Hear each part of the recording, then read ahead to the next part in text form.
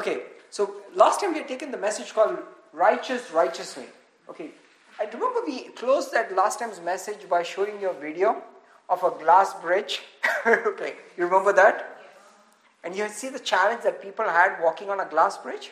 Even though the bridge has been tested and cars have gone on that and it has been tested with a sledgehammer, but yet people were not able to walk on it. Why? Because they don't believe that the bridge is strong, right? So that's how the righteousness that Christ has purchased for us is. You can actually walk on it. That means you are now free from condemnation in this world of condemnation. It's interesting because our sins is what makes us liable to be condemned and judgment. But the moment we have now not our righteousness but the righteousness of Jesus as a gift, man, you can walk on it.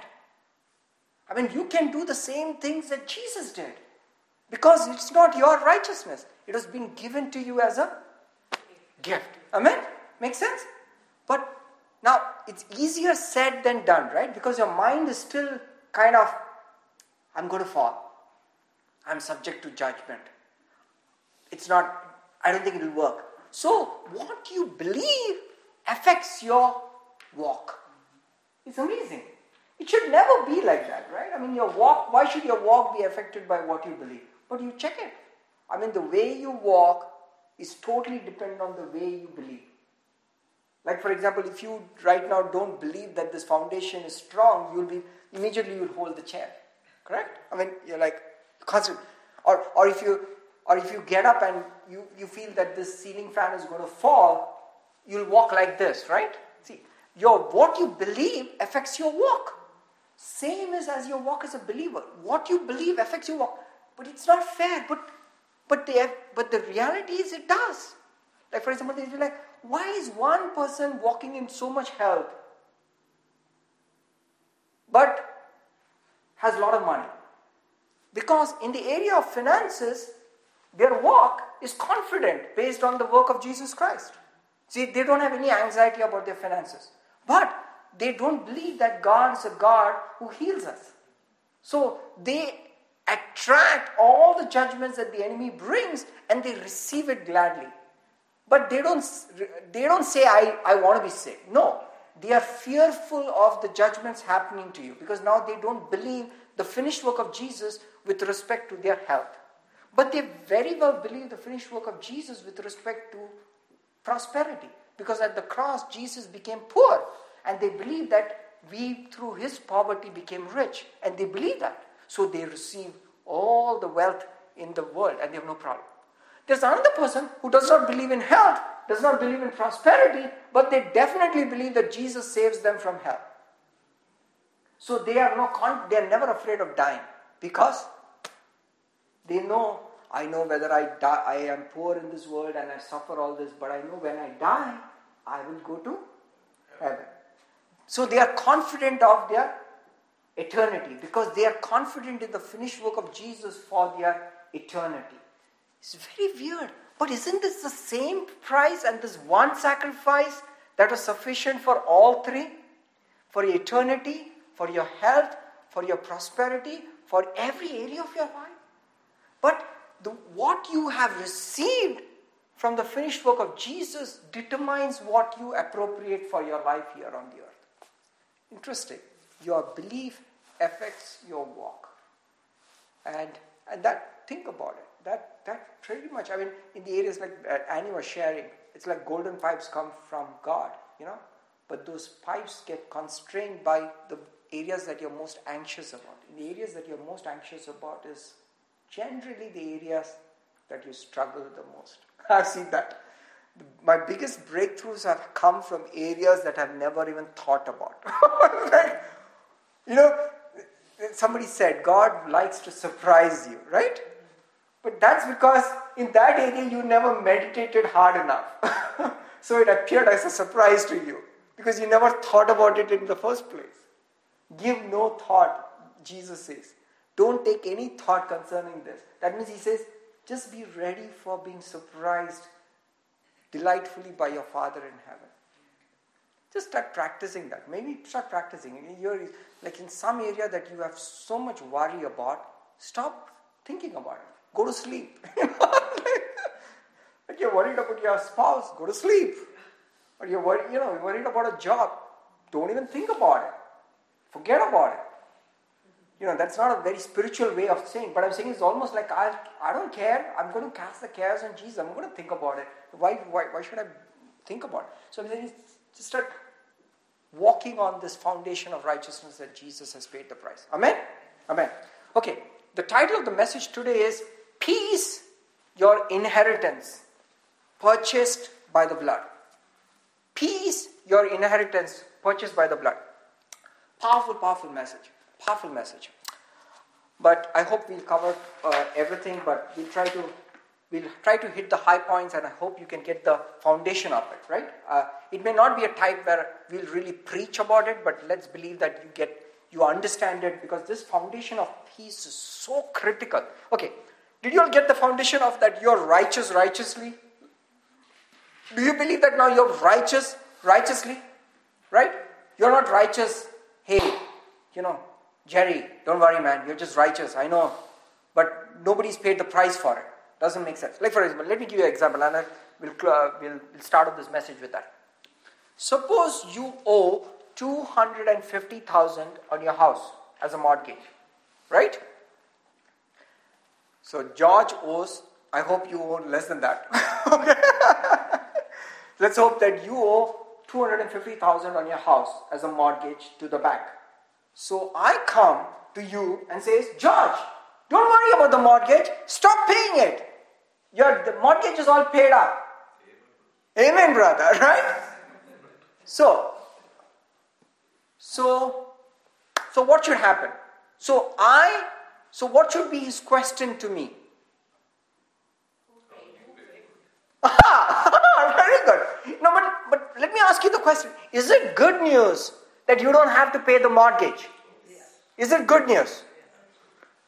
When will it really become good news for him? When he gets the title. The bank gives the title. Okay.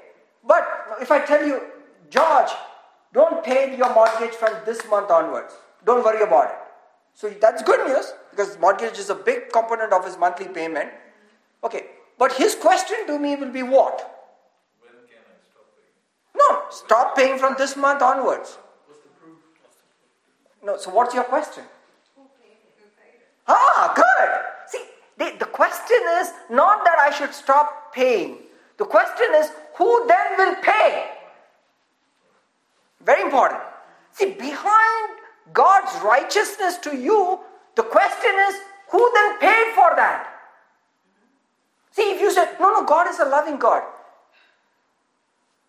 don't pay. Doesn't work. Because God is also a just God. But I'm being a very good friend to him by telling him, I brought a good news to him. Don't pay your mortgage. Is that good news?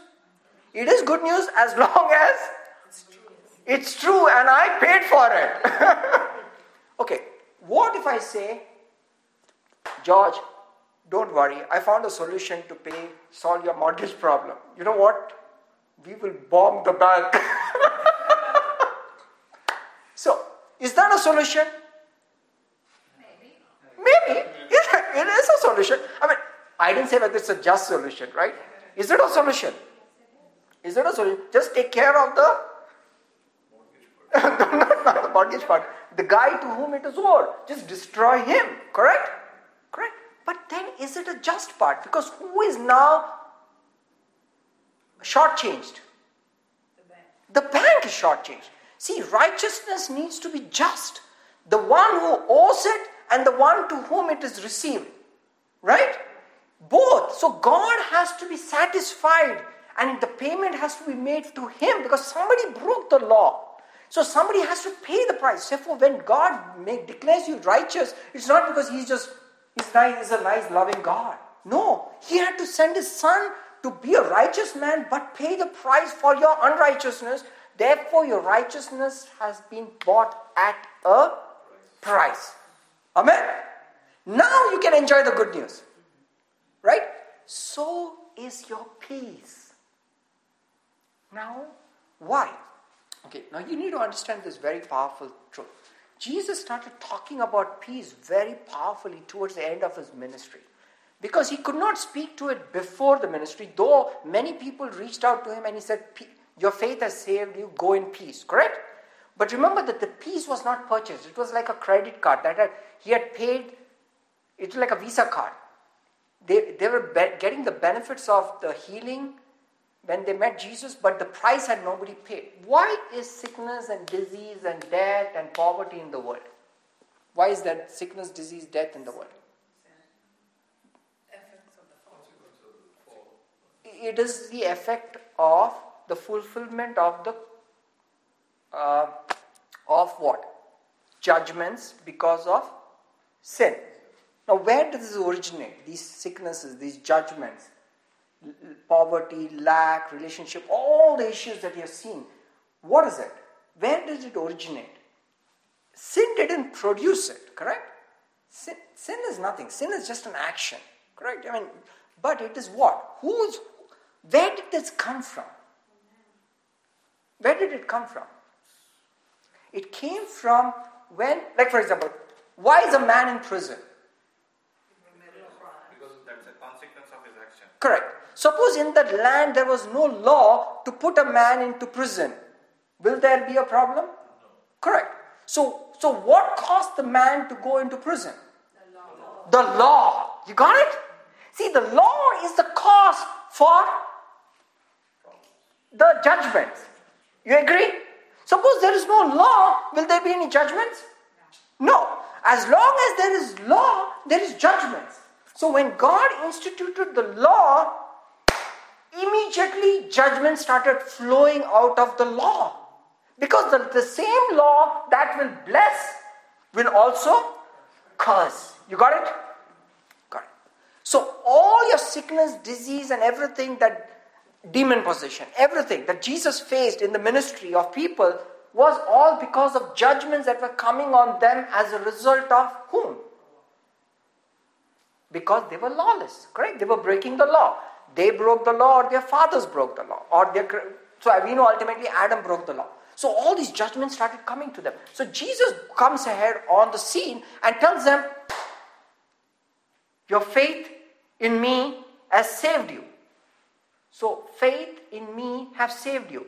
So are you trying to say, Jesus, that now I don't have to bear these judgments? Yes. So that's exactly what happened. When Jesus touched the leper, what's happened actually? Remember, isn't the leper just to receive his leprosy? Let me ask you a question. Is he just to receive the leprosy? What say you?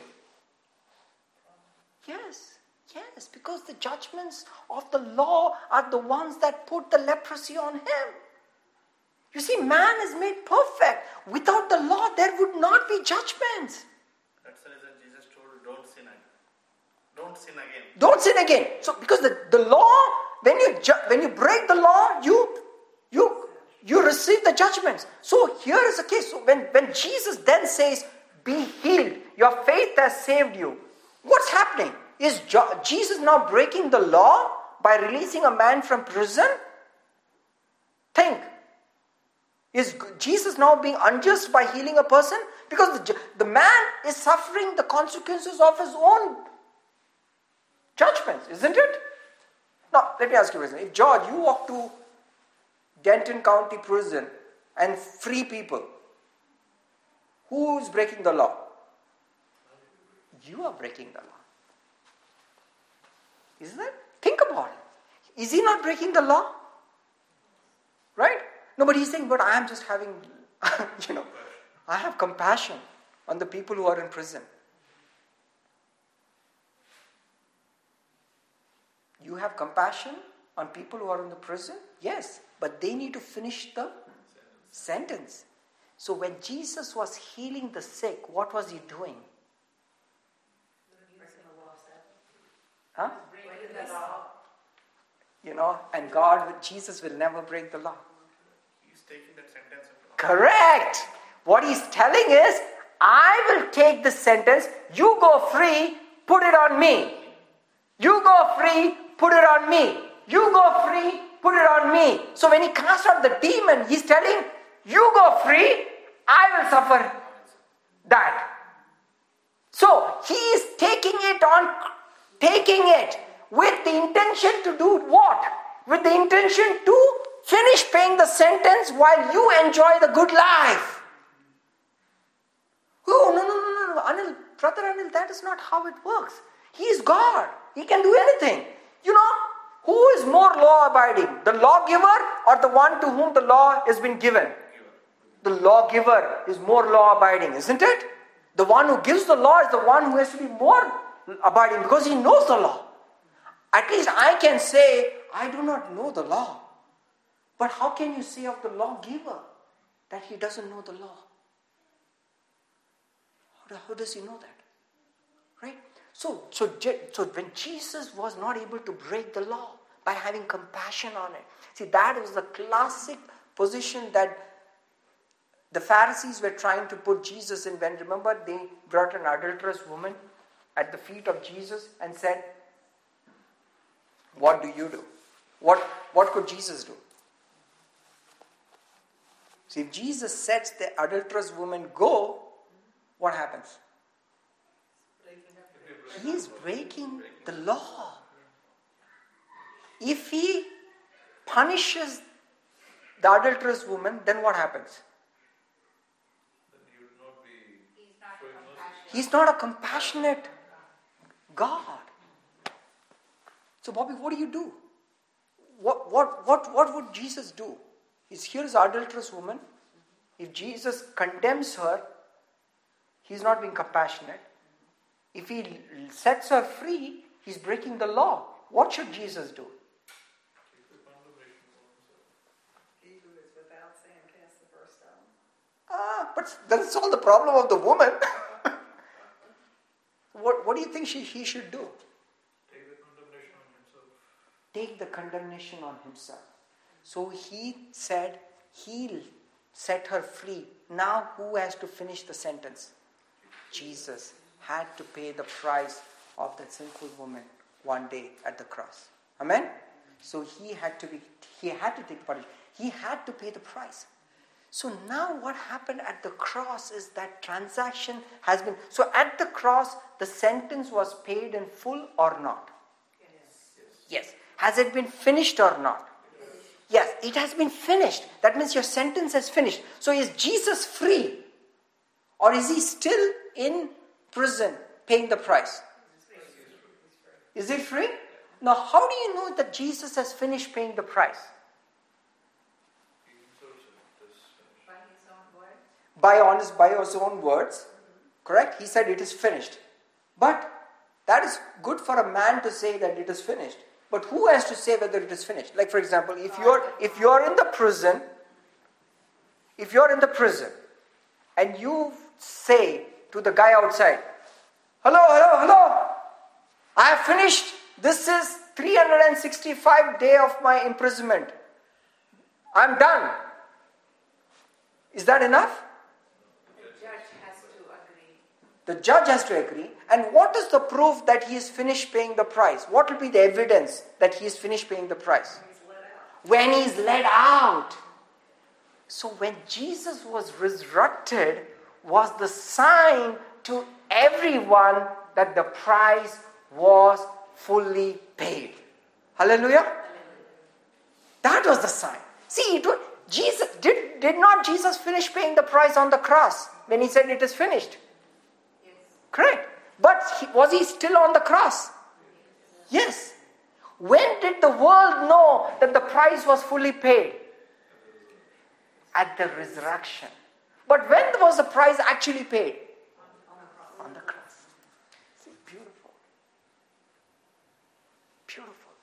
Why is it important for you to know that the price has been fully paid? Remember, when the enemy comes to tell you to pay the price yourself, you have to remind that the price has been fully paid. The price has been fully paid, Jerry. The price has been fully paid. Now, how does he try to exact the price from you? when He makes you sick after you're born again, what is He trying to do? You are trying to pay remember, sickness is judgment.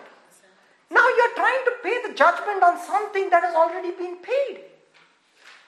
Now, when He comes to accuse you of sin, is He being a false witness?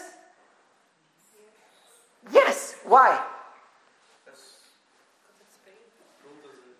It's already been paid. Paid, and plus right now you are righteous.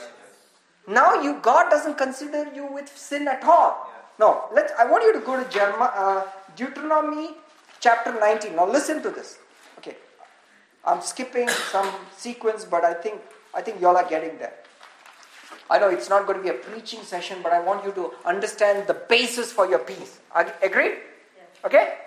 It's not like, okay, Jesus, heal me. Why are you asking Jesus to heal you right now? Makes sense? See, many of your prayers is not New Testament prayers. Show me one passage in the New Testament where the apostles asked the Lord to heal. Don't. Because so they declare. See, because now you're declaring, because now you have the right, because there is not, you pray when it has not happened. You declare what is your right. You got it? Now, this, you getting this? Yeah. This basis of your condemnation? See, all judgments, it happens in terms of lack of peace, health, poverty, everything in your life are judgments against you. Those had valid basis before you accepted Jesus Christ. But once you accepted Jesus Christ, you have accepted the transaction that Jesus offered you. When Jesus offered you the transaction that I will take your judgments and you take my peace, and you said, yes, I believe it, Jesus says, your faith has made you well. You see, your faith in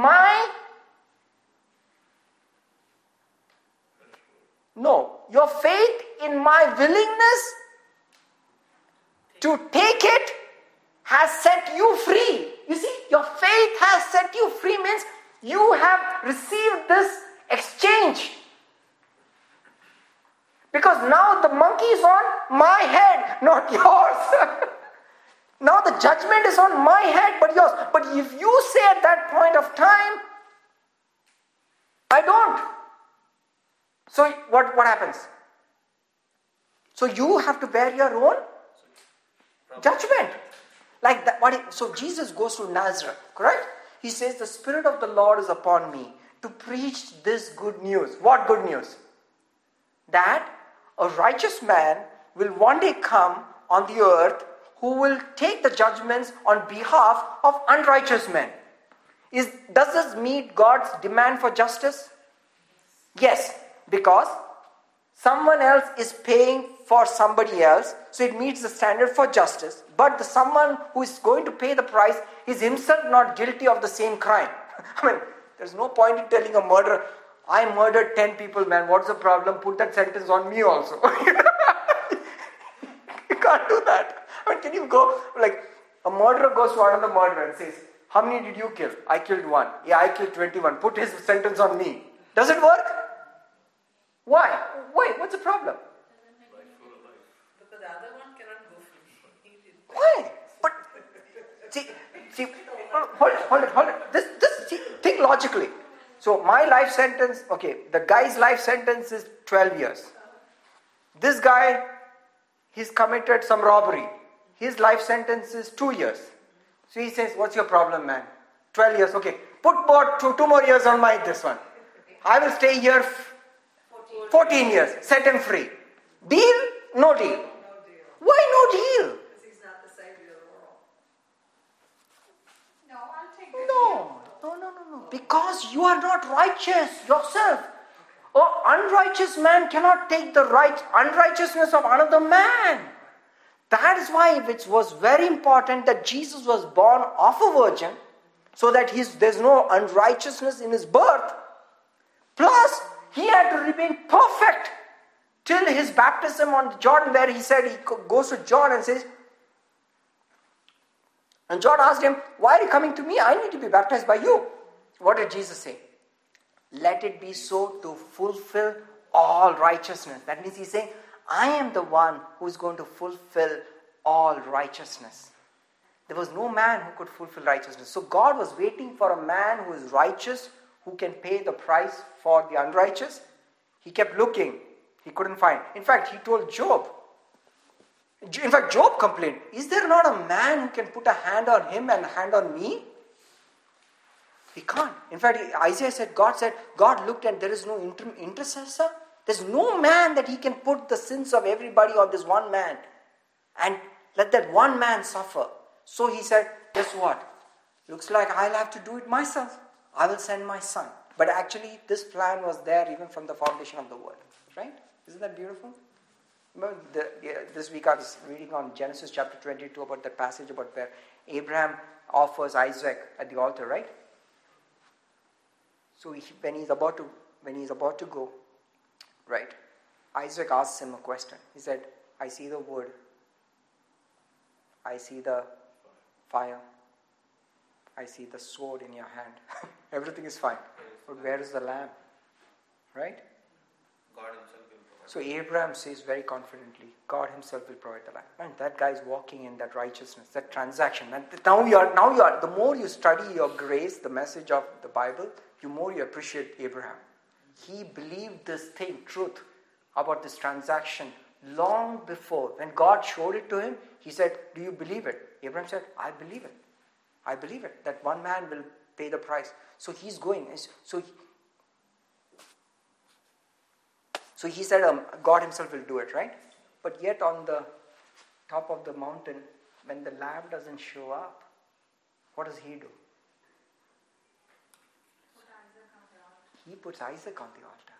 See, when you don't believe that the lamb will show up, you will end up paying the price. Right? So immediately the voice comes from God, says, withhold your hand. See, that's oh my goodness. If there is one verse that you can redline in the Bible, is withhold your hand. This is the problem of man. Man wants to put his hand in everything. It's so true. Man wants to pay the price. In every religion, every philosophy, it is, I want to put out my hand. You know the sin of Adam and Eve? Read the verse. Go and read this. Look at Genesis chapter 2. See how powerful that passage is. Look at this. Genesis chapter 3.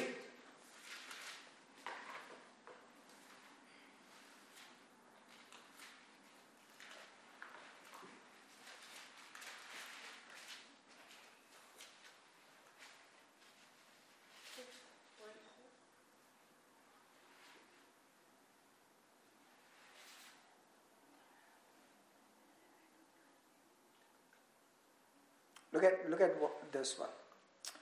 Verse 6. And when the woman saw that the tree was good for food, that it was pleasant to the eyes, and a tree desirable to make one wise, she took off its fruit and ate. Look at it. How do you take? Reached out her hand and took it. Abraham is also now reaching out his hand and paying the price. Correct? And he said, withhold your hand. Because there's only one hand that can pay the price. Who? Jesus. The hand of the Father on Jesus. That is the only hand. A perfect Father on a perfect Son can meet the demands of a perfect offering. Just remember this. The perfect Father, on the hands of a perfect Father, on the hands on the perfect Son, can meet the perfect offering. Anything else is defiled offerings. Every other offering is defiled. Every other offering falls short. So the moment he said that, then Abraham lifted up his eyes and saw behind him a lamb caught in the thicket. It was so beautiful. So was it before him or behind him? That means what happened? It was already there. Your sacrifice that Jesus paid is behind you, brothers and sisters. Always behind you. It's not something that God has to do in your future. He is already done in your past. You always have to look in the past at the crossing of the Jordan. That Jordan where Jesus crossed, the death. It is in the past. Even for Abraham, the work was in the past. It was not in the future. Isn't that good? That God in His mercy had already thought about the sacrifice before you even sinned. So when God in His mercy was clothing Adam and Eve with the skin of a sacrificed animal, and the skin was drenching all over their body with blood, what was happening? The price was already paid. Did the lamb had died when God clothed Adam and Eve? Right? Or was the lamb going to die? It's already. How? Because it's already. Huh? Before the foundations of the... No. Unless Unless the lamb is killed, how can you skin the lamb? Unless you kill the lamb, how can you get the skin out of the lamb? Right? Yeah. So the lamb had to be killed before Adam and Eve could be clothed. So for them, was their redemption in the past or in the future? In the past. The question is, when was this lamb killed whose skin God used to clothe Adam and Eve? In the past. When? before the foundation. Yes. Before the foundation of the world. Is that beautiful? That lamb was already killed before God had even made a man. Why is it important for you to know that your sacrifice that Jesus paid is in the past and not something that you have to look forward to? Because now you don't have to worry whether God will show up. Why? He's already showed up. The lamb is in your past. The sacrifice is in your past. Okay, let's go to John chapter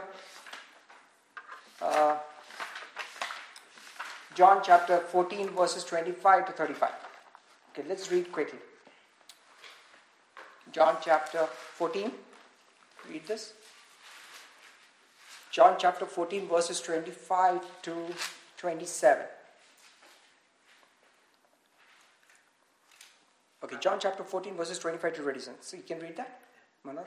I'm telling you these things now while I am still with you. But when the Father sends the advocate as my representative, that is the Holy Spirit, He will teach you everything and will remind you of everything I have told you. I am leaving you with a gift, peace of mind and heart. And the peace I give you is a gift the world cannot give you. So don't be troubled or afraid. Remember what I told you. I am going away, but I'll come back to you again. So let's read that again. Verse 12. Peace I live with you. Or the word in the Greek is I bequeath to you, or I give it to you as an inheritance. So when a man is about to die, he normally gives the most valuable possession. He calls the people. He doesn't talk about, hey, the soap is by the way in the kitchen. He doesn't talk about his soap and his cutlery. Sometimes people might talk about the cutlery. I've heard people fight over their parents' china. But mostly when somebody's dying and they decide to give something, what are they really talking about? The most valuable thing, correct? Hey, by the way, the house on the ranch, remember Jimmy has it, correct? So here's Jesus about to die, and he tells them, I'm going to leave something with you. Not my loin clothes, or not this, not that, not this, my house in Capernaum, or my beach resort at the Sea of Galilee. No, he's talking about peace I live you. Why? Because this peace was very unique to Jesus. So Jesus had peace with whom? With God. So he had total peace with God. That means Jesus had what? Did not have what with God? Okay, let me rephrase the question. Yes. So let me rephrase the question. Jesus had peace with God. Yes, no? Yes. That means Jesus had, what did Jesus not have with God? Judgments. Jesus had no judgments or no fear of judgments with his Father. So he could walk to the Father at any point of time and ask whatever he wants. What does the Father do? Father gives it to you. Now, where does Jesus get the confidence to ask whatever from the Father?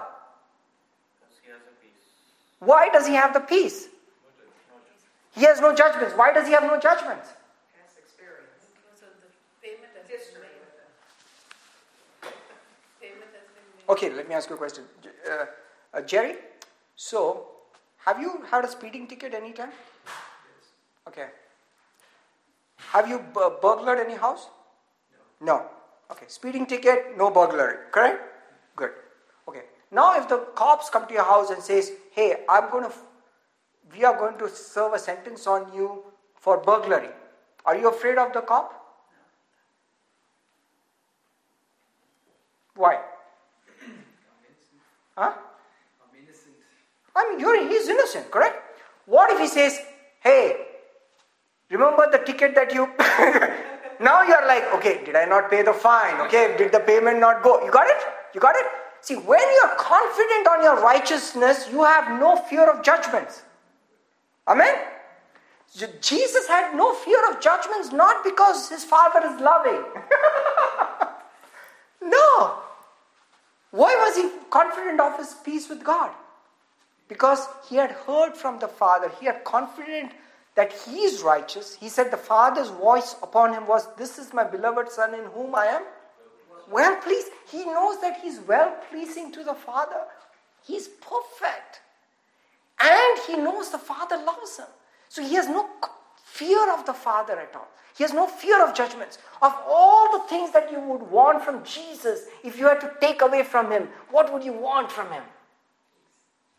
The standing that he has with his Father. Because they knew that whatever Jesus would ask, he would get. In fact, they thought that it was something about his prayer. So they walked one day and came to Jesus and said, Jesus, teach us to pray. Means what? Or how to get what you get. So we'll talk about that later on. So Jesus is very smart. He didn't want to tell them that he could not get what he is getting because he is perfectly righteous and he had not paid the price. But the way he answers that thing is so beautiful. Okay, we'll talk about it on there. He gives them the secret. The secret is call this God Father. The moment you call God Father, even though you are unrighteous, even though you messed up, now the Father will find a way to get you back. Amazing, right? I mean, because God has made a provision into the law that if you call me Father, then I will find a way to bless you. Now, the answer is he does it justly by sending his own Son. But he says, for that to happen, call me Father. It's amazing. Okay, so here he says, the peace I live with you, my peace I give you, not as the world gives I give you. Do not let your heart be troubled, neither let it be afraid. Okay, so this is very important. I want you to understand this very, very powerful. The peace that Jesus gives you is not like the peace that world gives you. How many of you have heard that? Right? Have you understood what that means? I have not understood it before when I started studying for this Bible study. Right? I've always understood the peace that Jesus gives is not like the peace that the world gives. It sounds very spiritual, it looks very beautiful, but how do you differentiate the peace between the peace that Jesus gives and the peace that the world gives? Okay, how do you define peace, George? If I say, hey, do you have peace in your life? What do you say? Everything is going well. There's no sickness and disease in your life. It's shalom, right? Shalom means total well-being. It's not just English peace. He's talking about shalom. He has shalom in his life. That means his children are doing well. His wife is beautiful and growing more beautiful day by day. You know? Come on, George. Amen. You know? Your bank balance is swelling. It's 6 figures and beyond every month. Right? Shalom, right? There's peace. Is that peace? Do you say that's peace? Oh, or you're being, oh, that's not peace, that's being worldly. No, that's peace. Or you're in the gutter and you're in the mud and you have boils all over your body, and then you are suffering, and you have the peace of God. What's the use of that peace? Right? Shalom has to affect every area of your life. Amen? Yes or no? I mean, is there unanimity at least in that? That shalom has to affect every area of your life, correct? So, now tell me, how is this peace different from the peace of the world?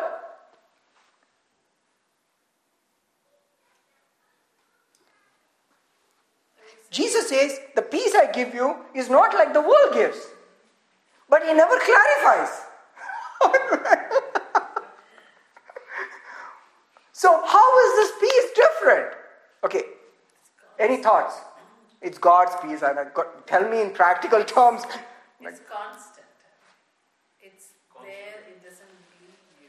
Okay, it doesn't leave you. Okay, now you're trying to break it down. Okay, it's a peace that doesn't leave you. Okay, how long? Is there a time duration for this duration? A lot of the times, people in the world have extended periods of peace. Amen? Isn't it? Don't you see the wicked having peace? No, brother, they're not sleeping well. How do you know? Do you go into the bedroom to see whether they sleep well at night? I think a lot of people sleep pretty well at night, those who are wicked. Right? Right? Many of them live long lives. What do you say? Yes. Fidel Castro. I mean, the guy would not die. Right?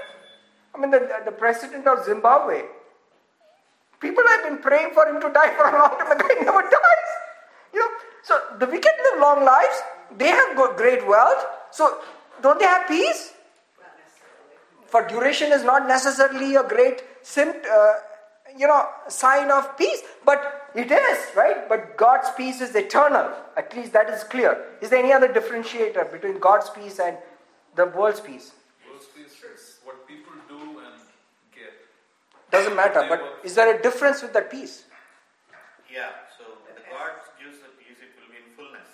Fullness, okay? The world peace will... It will be very specific to that particular area, correct? Yeah, very small area in that particular area. He might have peace in that particular area, but no peace in some of the other area. He'll have great wealth, but his children are all wandering astray, correct? There is not that shalom, wholesome peace that Jesus gives, correct? All-encompassing, everlasting peace. Good, we are getting to some place, right? So now you're trying to find this difference between these two pieces, correct? Amen? Okay. So you're saying what else is missing, correct? Well, the peace that passes all understanding. Correct. Interesting. Did you hear what she said? It's a peace that doesn't make sense. Think about it. Why? When will peace doesn't make sense? When you don't deserve it. Correct. Did you hear that? Peace doesn't make sense when you don't deserve it. So like you must have made a huge sin today. The next day you get a raise. And you're like, what's going on here? This peace doesn't make sense. This shalom doesn't make sense. Yes, the peace of God doesn't make sense because even when you blow up, you get blessed. Like Abraham lied about his wife and said it's a sister so that he will not die. Cool. That's not a very edifying thought. His wife is going to get raped and he's more worried about his life. And God then says and rebukes Abimelech. Like Joseph Prince talks about it. He says it's so beautiful. He says, God shows up to Abimelech and says, all of you are dead if you take Sarah as your wife. Joseph Prince talks about it. He's so beautiful. He said, God, you showed up to the wrong man. You have to show up to Abraham. He's a liar. But remember, Abraham is what? As we studied last lifetime. Righteous. God doesn't see sin in him. God doesn't see sin in him. So the guy is lying through his nose. And not even for some very holy purpose. What is the reason he lied? So that he will not be killed. What about his wife? But God said, Abimelech, don't touch him. Don't restore the woman back to the man, for the man is a prophet. Hallelujah! The man is a prophet. I know he's prophesying a lot of things. But God sees him as a prophet. Why? That's how he looks at us. Perfect and righteous. Is God a liar when he said Abraham is a prophet? No. Because who has paid the price? Jesus Christ. Remember, he saw the lamb in the thicket. He saw his day. Abraham saw my day, and what? Why does he rejoice when he saw Jesus in his day? He's like, hallelujah, all my sister-in-laws are taken care. All my Hagar issues are taken care. Somebody had to pay the price. He saw Jesus on Mount Moriah and said, hallelujah, I can rejoice. Hallelujah.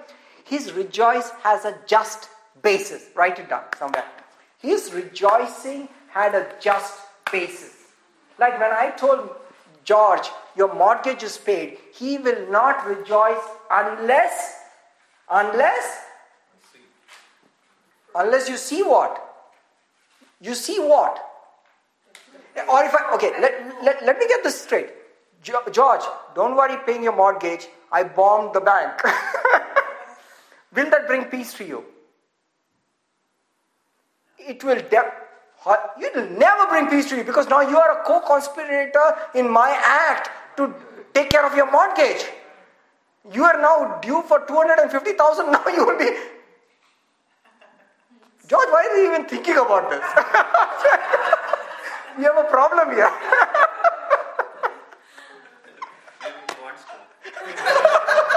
Is that the only option left right now? Bomb the bank. He's like, that's not a bad idea. So mortgage is paid now, who pay the bill? See, got it? So his rejoicing is not based on a just basis. His just basis is when he realizes that Anil has paid this mortgage off and I show him my receipt. Then he can rejoice with me. I don't know whether I will rejoice, but he will rejoice. So, hey, but God rejoices in him redeeming us, right? Hallelujah, that's God. So, he rejoices when he knows his rejoicing as a just basis. Correct? So, the peace that the world gives does not have a just basis. Write it down. The peace that the world gives does not have a just basis. Because it doesn't have a just basis, you are not sure of what? It's lasting. Correct! Whether the peace will last. You got it? Okay. The Holy Spirit gave me a powerful example when I was preparing for this. Think about a pig who is being fattened for the slaughter. The pig is being kept in a beautiful chamber, fed all the grain. Correct? Is there shalom in this pig pen? Sorry. There is shalom with this pig. The pig has been chosen specifically out from the pigsty, brought into a pig pen and fed the choicest of grains. Is there shalom with the pig? Yes. But it's short-lived. Short-lived, correct? Can the pig rejoice? No. Okay, the pig doesn't rejoice because the pig doesn't know what's coming tomorrow, correct? But suppose you knew that you are being fattened for the slaughter. Can he rejoice? Though there is peace right now. Why? There is no just basis for this peace. Why? Because the judgment is coming. You think about it. When you know that judgment is not finished in your life, you are always uncertain of the peace that is in your life. Think about it. It's very powerful. If you are not sure that judgment is complete, you are not sure of the peace in your life. You are not sure whether you deserve the good things that are happening in your life. You are not confident that you should get the promotion. You are not confident that wealth should happen. Why? Because you are not confident that you are at peace with this God who is Lord of all the earth. You feel that there is still an uncertain business with this great God.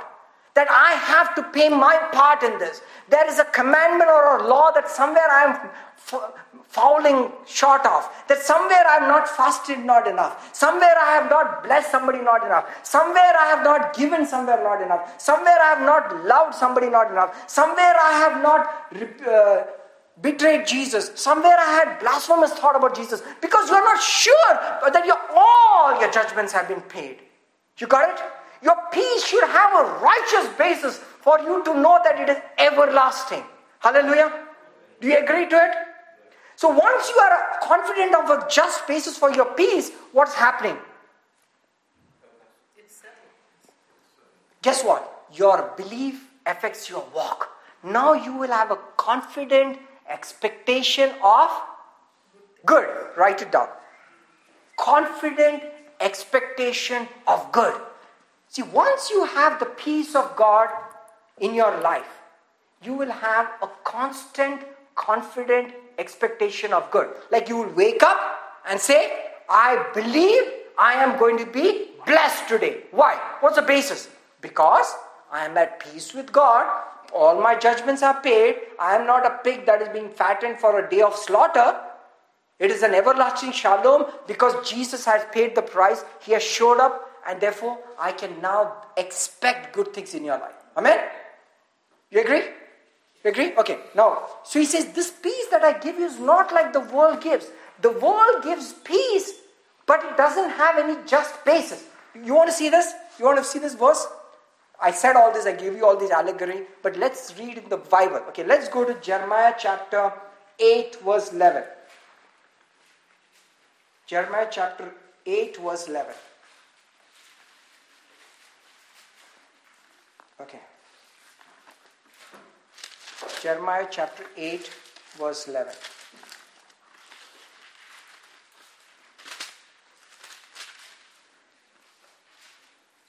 Okay. So,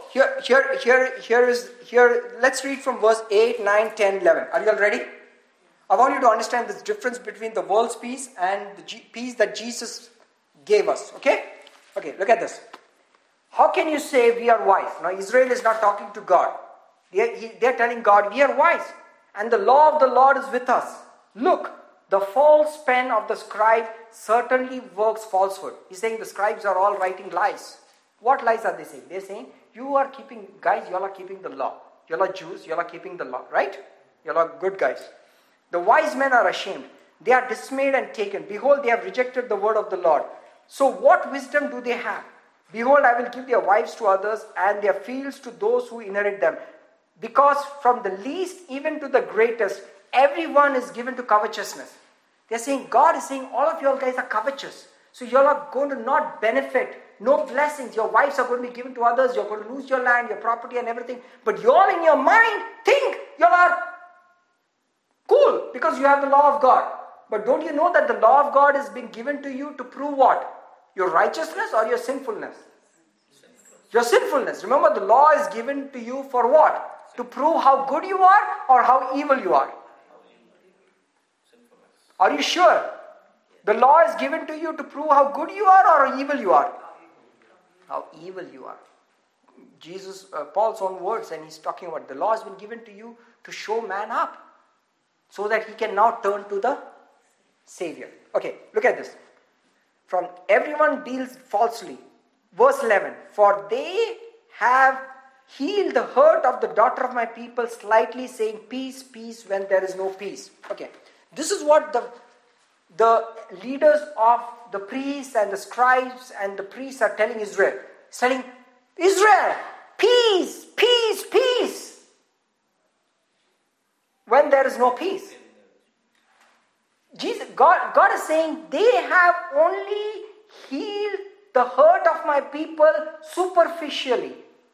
When the world says peace, peace, peace, they are telling it superficially.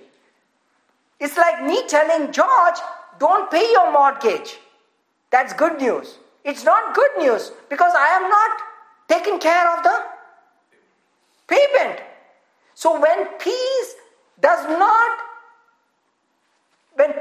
not paid the price, that peace is not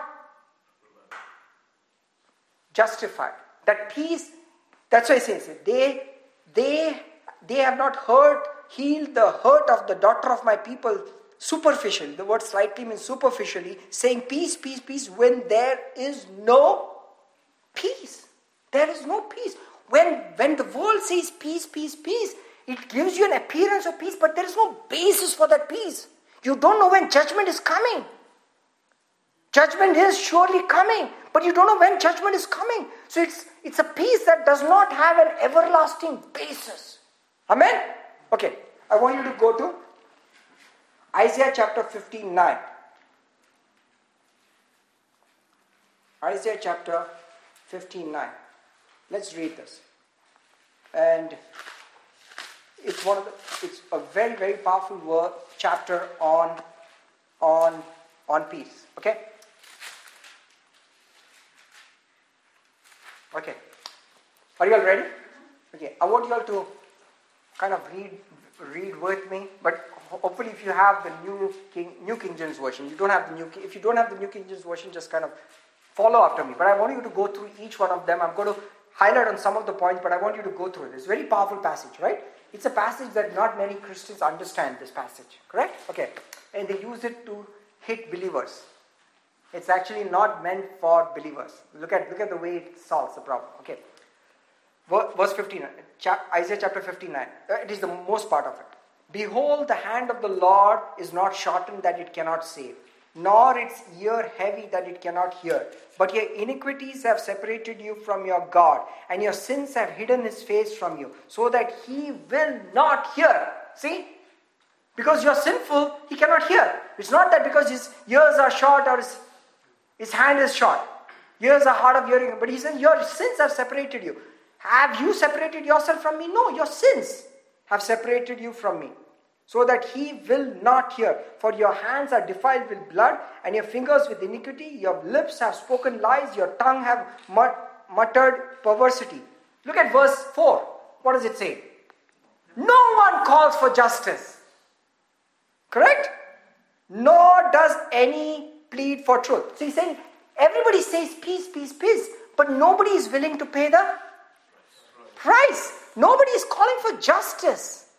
Justice is as important as God's compassion. Nobody is calling for justice. He's like God, he's saying, you expect me to answer your prayers when you are unrighteous. How can I answer your prayers when you're sinful? Is this my words or Jesus' words? God's words. This is God's words, correct? I cannot. No one calls for justice. How can you expect me to hear you because you're sinful? See, have you heard people preach this with you? See, no, God is not hard of hearing, but your sins have separated you from God. And how many times you have to confess your sins? It's not meant for you. This is before you were born again. Look at what the problem is. They conceive evil and bring forth iniquity. They hatch vipers' eggs. They weave the spider's web. He who eats of their eggs die. And from that which is crushed, a viper breaks out. Their webs will not become garments. Remember, Adam and Eve tried to cover themselves after they sinned with what? Fig leaves. They could not cover their shame. Then God had to show up and cover them with the sacrifice of his son. Correct? The lamb. Okay. They could not cover themselves with their works. They tried to cover themselves with their works. Their works are works of iniquity, and the act of violence is in their hands. Their feet run to evil, and they make haste to shed innocent blood. Their thoughts are thoughts of iniquity. Wasting and destruction are in their paths. So, why is it wasting and destruction in their paths? Why does everything that they touch all spoil? There is losses. Like sometimes have you wondered in your life, like, whatever I touch just breaks down. Whatever I think breaks down. Those are symptoms of the curse, correct? But it should not be happening to you. But why does it happen to you? Somewhere there is a problem. Somewhere you don't believe that the price has been paid. Somewhere you have not realized the peace of God. The judgments of God has been passed. And the enemy is falsely trying to bring judgments on you. Okay? Do you hear it? Okay. Look at verse 8. The way of peace they have not known, and there is no justice in the way. See, if the peace of God also has what in it? The justice of God. The peace of the world does not have justice in it. Let me tell you this, very, very powerful. When Abel and Cain wanted to bring an offering, both brought an offering, both were sinful, but one did not have something in it. What was that? Blood. There was no justice in one. Cain brought a justice-less offering. That means nobody paid the price for a sin. In Abel's offering, price was paid. So in one there was justice, in another there was no justice. You got it? You got it? So all along you should remember that if you don't see the justice in your peace, you will be tempted to pay the price yourself. You will slaughter your Isaac. You will be tempted to slaughter your Isaac. Why? Because you want to pay the price. Because something inside you always tells you what? You have to do it. No. Price has to be paid. But they want to do it. He wants to do it himself. Doesn't want to trust a God who has provided the provision himself. So look at the verse 8. There is the ways of peace they have not known. There is no justice in their ways. They have made themselves crooked paths. Whoever takes the way shall not know peace. Therefore, verse 9, because now they have taken the way of Cain, they have taken that path which does not involve price being paid, what happens? Justice is far from us, nor does righteousness overtake us. Okay, look at verse 15. Then the Lord saw it and it displeased him that there was no justice. See, God is like fed up that there is no justice. Everyone is talking about peace, peace, peace, but there is no justice. So God saying, I don't like this fact that people want to do good. They are trying to do good. The moment they try to do good, they are getting punished. Like for example, give you an example, Job. Job was offering a sacrifice every day, correct? But every time he wanted to shun evil, what is happening? Judgments were coming on him. Do you see the problem? Wasn't Job trying to do the right thing? Correct. What did he say? I made a covenant with my eyes. I will not look upon a woman. I have given to the poor. He's boasting in what? In his works. But is his heart right? Yes. He wants to be right. But the moment he wants to do right, what happens? Look at this. So truth fails, and he who departs from evil makes himself a prey. Wow. When you don't have peace in your life and you try to pay the price, Satan will come to get you to pay the price. Satan will come to get you to pay the price. Satan will come to get you to pay the price. Satan,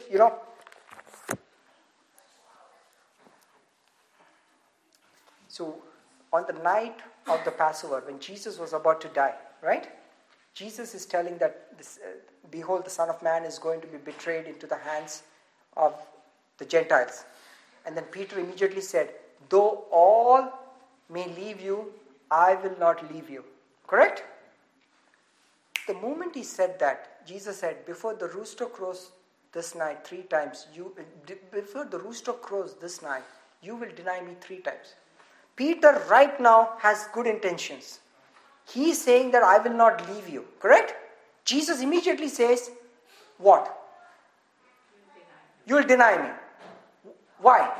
Because Satan is going to test him right away. The moment he said, I will not leave you, Satan has something to test. So now Satan comes as an executor of God's judgment. So you said you will not leave him, correct? So now you are depending on your works to prove your love to God, correct? So you are saying that you will obey the law, that you will love the Lord with all your heart, with all your mind, with all your soul. You will not leave it, correct? Okay. Peter said, yes, I will not leave you. No matter what, everybody leaves you, I will not leave you. Open the door for whom? Satan. To do what? To test him. Listen. That is why Jesus in the Lord's Prayer said one very important statement that I never understood for a longest period of time. Last couple of months I understood it more and more. He said, do not lead us into testings. but deliver us from the evil one. What Jesus is saying by teaching the prayer to the disciples is, he's telling God, we are not righteous. Why bother testing us? Think about it. God, we are not righteous. Why bother testing us? We will fail. That is humility or pride? That is humility or pride? That is humility. Don't bother testing me. I will fail. When you say test me, you're presupposing your strength. And that is evil. Do you understand that verse now?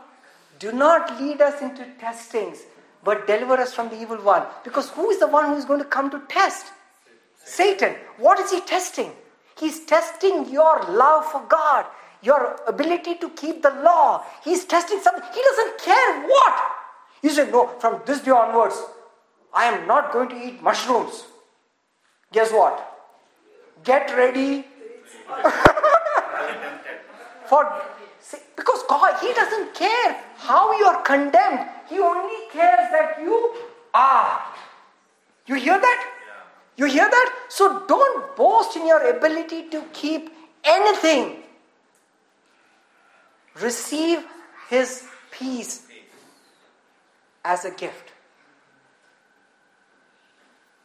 Do you get it? Did you get that? Receive His peace. Don't expect to be tested. When you say, test me, you're presupposing your strength.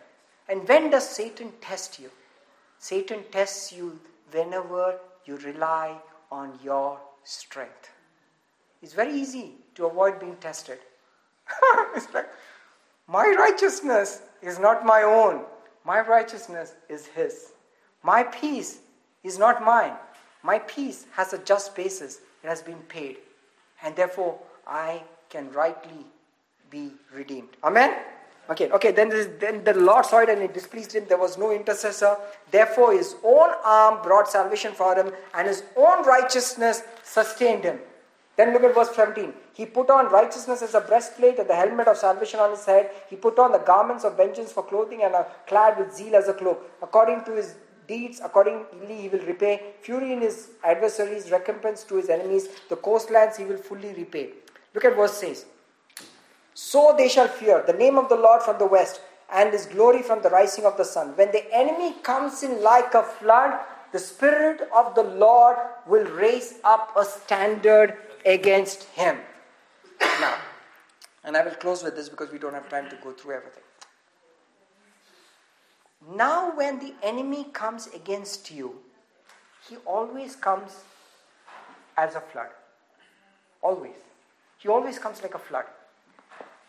He always comes as a flood. He always comes as a flood. He may not come at a flood every time, but he knows when he comes, he'll come as a flood. So now when the enemy comes as a flood, because of what Jesus did, see, God said His own arm brought the salvation. He put on breastplate. That means He came as Jesus. And He paid the price. Because it displeased that man could not keep the law. So He said His own arm brought salvation. Isn't that cool? Correct? So now whatever he gets, His own righteousness sustained him. It's not the righteousness of a man that is causing the blessing. It is His own righteousness sustains him.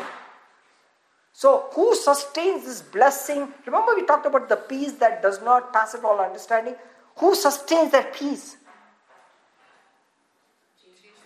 His Jesus' righteousness sustains that peace for you.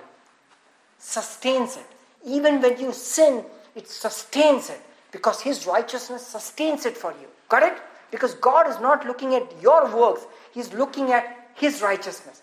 That solves a problem for God, because for the first time there is justice. Is that cool? Is that cool? So, the enemy now still will come like a flood. See, His salvation has come, Jesus has come, but the enemy still comes like a flood. Amen? So, but now when the enemy comes like a flood, what happens? The Spirit of the Lord will raise up a standard. What's a standard? Standard is a victory banner. reflecting a past victory. Like for example, if you raise the flag of United States over this, and if some other country comes against it, they look at the flag of United States, what do they see? That it has already been taken. Good. I love that. So when Satan now comes against you with judgments as a flood, the Spirit of God which is in you raises up the standard of what? What standard? Saying the price has already been paid. That don't bother coming here. This guy has already... No, this guy has already died. Got it? He died. He's already died. Why bother killing a guy when he's already died? You don't hang a guy 2 times for the same murder. Once he's hanged, he's gone. So the Spirit of God raises up that atonement of Jesus Christ as the finished work of Jesus Christ, and your peace, that's your banner right now. So when Satan comes as a flood on the floodplain of Jordan, for the longest period of time, okay, this is so exciting and I cannot go 2 months without sharing this with you. Okay, read Jeremiah chapter 12, verses 1 to 5. Jeremiah chapter 12, verses 1 to 5. I know we are going through so much of this foundation of this piece, right? Do you like it? Okay. Okay. Because something exciting is going to happen after this. Jeremiah chapter 12, verses 1 to 5. Jeremiah chapter 12. Man, there's so much stuff in the Word. I wish we could have 24-hour session but breaks with food and all, just go through some passages, But okay, Jeremiah chapter 12, verses 1 to 5. Lord, One second. Maybe that is not. Okay, so let me give you a context. Here is Jeremiah Jeremiah is saying, Lord, I am good. You know my heart. I am not bad. But why do the wicked are so blessed? See, classic case of somebody who believes in his righteousness. Right? Look at what he says. Righteous are you, O Lord, when I plead with you. But yet, let me talk to you about your judgments. Like Jeremiah saying, I have a small discussion that I need to have with you. Right? You're perfect, you're good. Thoda maska polish kar raha hai, like in Hindi. It's like he's trying to butter God up. He's saying, God, you're good, you're perfect. Let me kind of talk to you. But let me talk about your judgments. Doesn't seem very fair. Why does the way of the wicked prosper?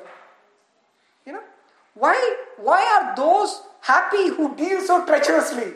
You talk about peace, right? The guys are so happy. Right? You have planted them. Yes, they have taken root. And they grow. Yes, they bear fruit. You are near in their mouth, but they are far from their mind. So, Jeremiah has a problem with the people who are not righteous. Correct? And then what he says about it. But you, O Lord, know me. You have seen me. You have tested my heart toward you. Look at that. Test. A prideful man will always talk about testing. You will never want to walk into a test you are not confident of passing. Correct? Right? If you know you're going to fail, will you give a test? Do you? No. You don't give a test. Only a confident man in his works talks about test. Test me and see that there is no wicked way in me. Don't even try that. Don't even try that. Yeah. Now you can say, Lord, test me in me. You can see the righteousness of God in me. Amen? Amen? It's not yours. Remember? Okay. But you are not, you, O Lord, know me. You have seen me. You have tested my heart toward you. Pull them out like sheep for the slaughter. The guy is not confident about the wicked.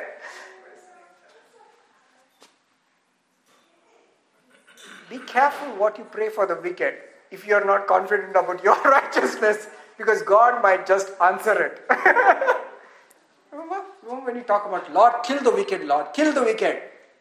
You won't be there because you are wicked, right? If you are not in Christ Jesus. Amen? Remember. Prepare them from the day of slaughter. How long will the land mourn and the herbs of every field wither? The bees and the birds are consumed for the wickedness of those who dwell there, because they said, He will not see our final end. Now, this is how God The Lord replies. This is Jesus replying to Jeremiah. If you have run with the footmen and they have wearied you, how then will you contend with horses? When they say, man, you're running with men and they have tired you out, how will you run with horses? Okay? Look at the next verse. If in the land of peace, in which you trusted, they wearied you, how will you do in the floodplain of the Jordan? Have you read that verse before? Have you read that verse? God is saying, if you have trusted in the land of peace, what will you do? And they have tired you out. You're frustrated. You're given up. What will you do in the floodplain of the Jordan? This is what God is saying. This is so powerful. He's saying, you are seeing that the wicked prosper, correct? And you are thinking that it is happening because they are enjoying peace and I'm not executing my justice on them, correct? You are seeing this and you are upset, correct? What will you do in the floodplain of the Jordan? He's saying, when you trust in your righteousness in your land of your peace, what will happen when Jordan shows up? What is Jordan? Remember we said the 3 crossings last lifetime? 3 crossings are the Jordan is a picture of death. Satan's best enemy plan, Satan's biggest weapon against you is what? Death. On the floodplains of Jordan, how will you survive? That means when death shows up on your doorstep, what will your righteousness do for you? What will your righteousness do for you with all your righteousness? What will your righteousness do for you on the day of your death? In the floodplain, see, Satan doesn't care because he knows his final weapon is what? Death. And he will keep you as slave throughout your life because of the fear of death. On the floodplains of the Jordan, no one can survive him. You might survive in this land of peace. Oh, I am still 20 years old. Floodplains of the Jordan only start at, I don't want to confess. You got it? When you contended in your land of peace and you're trusting in your righteousness and now you're so bold to bring down judgment on the wicked, what will you do in the floodplain of Jordan? See, God has to solve the problem of the Jordan. And did he solve it? He did, because he went to the Jordan. Because the Bible says when the feet of the priests, of those who bear the ark, touch the rivers of Jordan, the water shall heap up from Adam. That's a prophecy of all the sins that will be piled up the moment Jesus enters death. All the sins of all the world will pile up upon Jesus and he will die for you. And he will cross over the Jordan for you. But he will give you the credit for it. So that when you show up on the other side and when the Canaanites and the Hittites and the Jebusites and the Girgasites and the Bibiwites and all the parasites, you meet them on the other shore, they show up, correct? And they now threaten you. What will you tell them, Rajesh? We've been through the Jordan. See, because now your peace has a just basis. You paid the price. But you said, no, but you didn't pay. We paid the price. We were in that ark. You didn't see it. You didn't see it. We were in the ark. So when God put us in Jesus and Jesus paid the price, God accounted that price to you as a credit, so that on the other side of the Jordan, in the land of Canaan, you shall inherit the houses that you did not build, the vineyards that you did not plant, the wells that you did not dig, the houses that are filled that you did not deserve, because this is a peace that makes no sense. Hallelujah. Do you make that? This peace doesn't make any sense, because this peace has what? A just basis for it. I'm sorry, I'm shouting. It has a just basis for the first time, because now Mr. George can sleep well at night because he knows he paid the mortgage. Not me.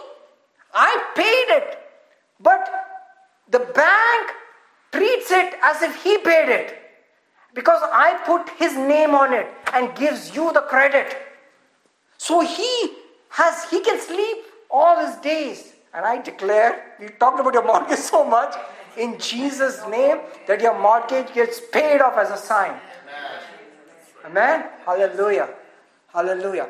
So it is done because now he has a just basis. So when you are walking into Philistines' houses, these big mansions, and you go in and lie on their couches, you don't feel guilty. Because you say what? I went through the Jordan. I paid the price. This peace has a basis for it. The moment you have the basis for your peace, what follows? Prosperity. Do you want to see this picture validated? Are you excited to see this? Because I said the good part is towards the end. You're like, Anil talking about peace. No. I understood. Now you talk about peace. Peace is not this fluffy, nice feeling inside your jacket. Or this warm feeling. A lot of Hindus talk about this. Hey, brother, when you said something, I had peace. That's what. When I meditate, also I have peace. When you talk, also I have peace. See, that peace is no just basis for it. It's like a pig that is being fattened for the day of slaughter. Shalom in his pig pen. But the day of judgment is coming. Because what will you do in the day of the Jordan? Wow. So Satan boasted about the floodplains of Jordan for such a long time. God solved the problem at the Jordan. Do you know that? Okay, go and read Jeremiah chapter 49. Go and read Jeremiah chapter 49. Jeremiah chapter 49, verses 19. Now he's talking to the Ammon. He's talking to Edom. Edom is the enemy, which is Satan and his kingdom, which is a picture. Jeremiah chapter 49, verses 19. Okay, look at what he says. I will come like a lion from the thickets of the Jordan. No, behold, that translation. Yeah, it's an NIV. Oh, Sorry. please, guys, don't take NIV. NIV does not translate correctly. I'm saying just don't take the NIV. Okay. Behold, he shall come up like a lion from the floodplain of the Jordan against the dwelling place of the strong. Correct?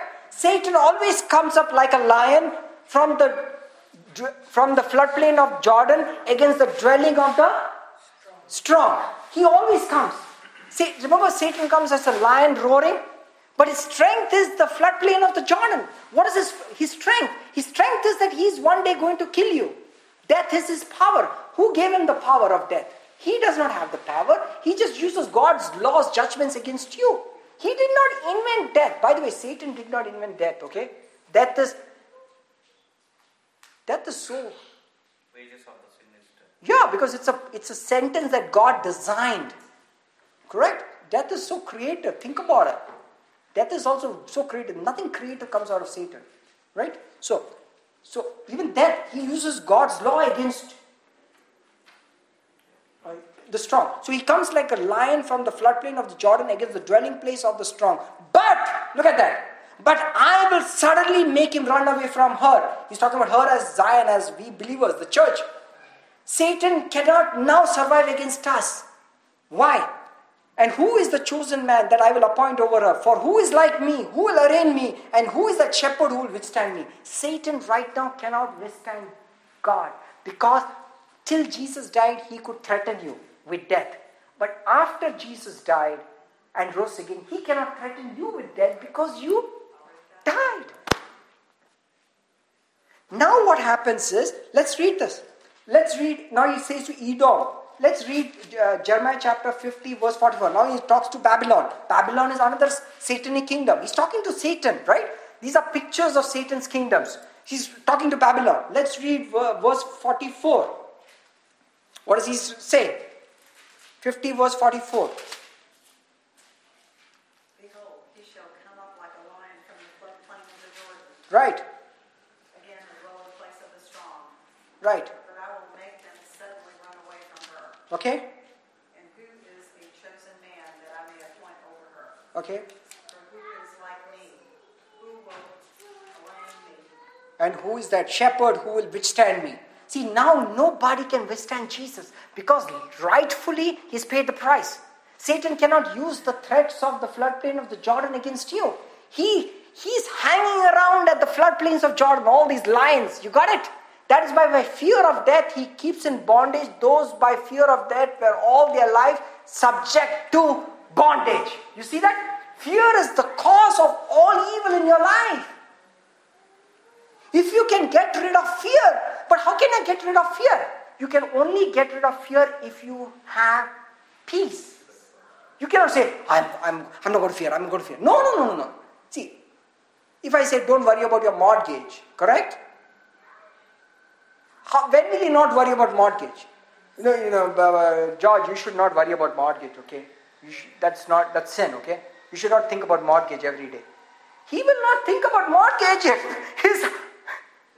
his house is paid, or if he has a report about this. So you cannot just replace fear with just don't fear. We have been told, don't fear.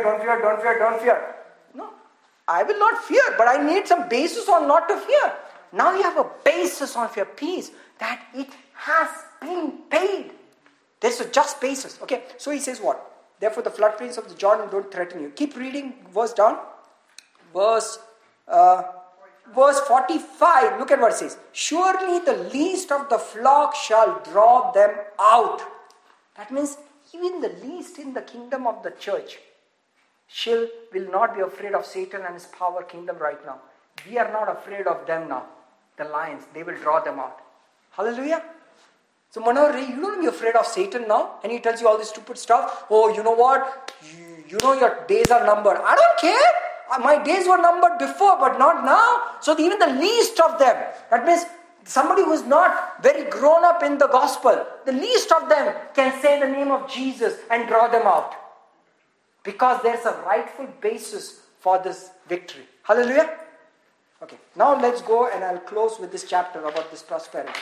Okay, let's go to John, and we skipped so many verses. Okay, John chapter 20. Now Jesus has died, correct? He rose again. So before he went to the cross, the most important inheritance he gives the disciples is what? He gives us peace. So after he rose again, see the most important thing on his mind. John chapter 20 verses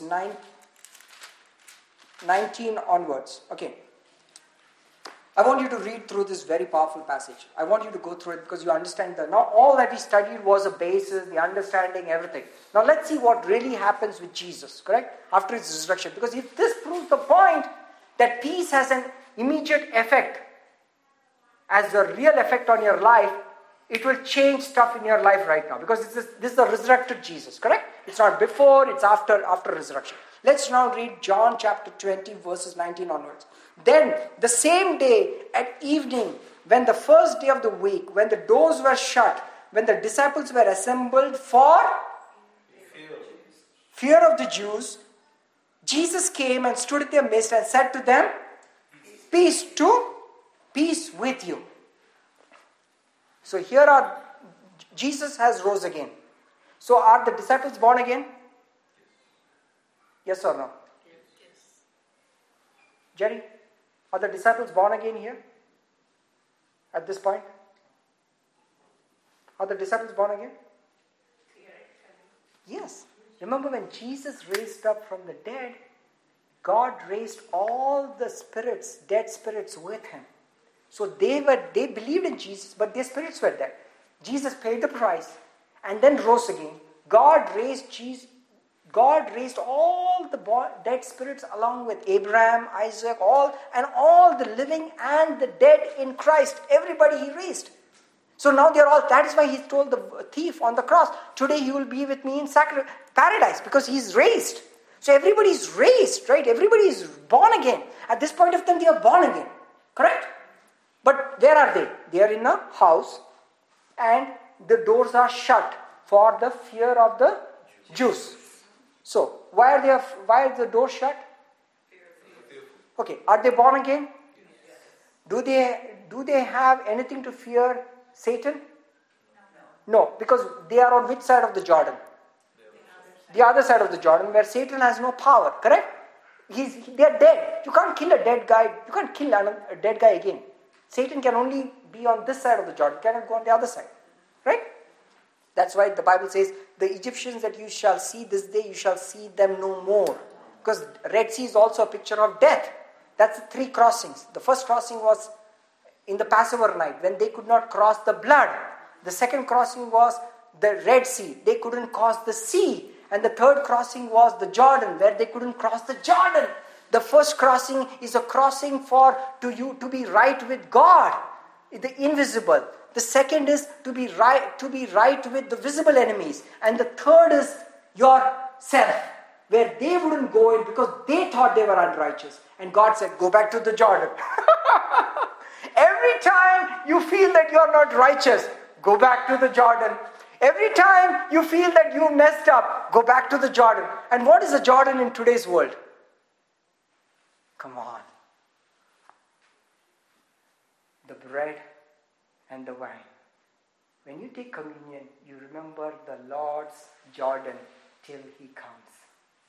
Because it gives you the confidence to receive whatever you need over your visible enemies as well as your own estimation about how evil you are. Every time you feel condemned in your life, go take communion. Go back to the Jordan. See, because who stopped them from entering Canaan after the Red Sea crossing? Didn't they cross the night of the Passover? Did they not cross over the blood? Did they not cross the Red Sea? So could they not have taken the land of the Canaanites? Who stopped them? They themselves. Who will make them believe that they are righteous? Go back to the Jordan. So that's why we talked about the 3 crossings last time. Do you remember? That's why I want you to listen to last time's message. Very powerful message. That revelation is God. The 3 crossings. And the Holy Spirit was telling me that, Anil, look at the word cross. What is in the cross? The crossing.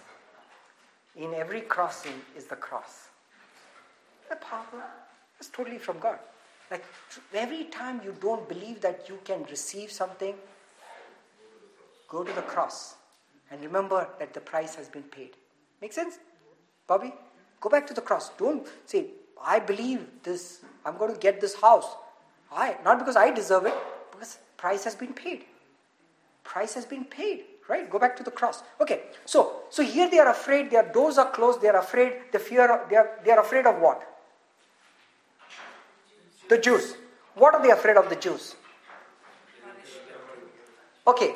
Now you want to go very slowly with here, okay? Because this is very applicable to us, because this applies to believers after the cross, isn't it? Because what's happening to them is what technically happens right now, because there's no change. Correct? Jesus is risen. They are born again. We are born again. Correct? They are afraid many times. We are afraid. Correct? What is their basis for fear, Jerry? Why are they afraid? Why are they afraid?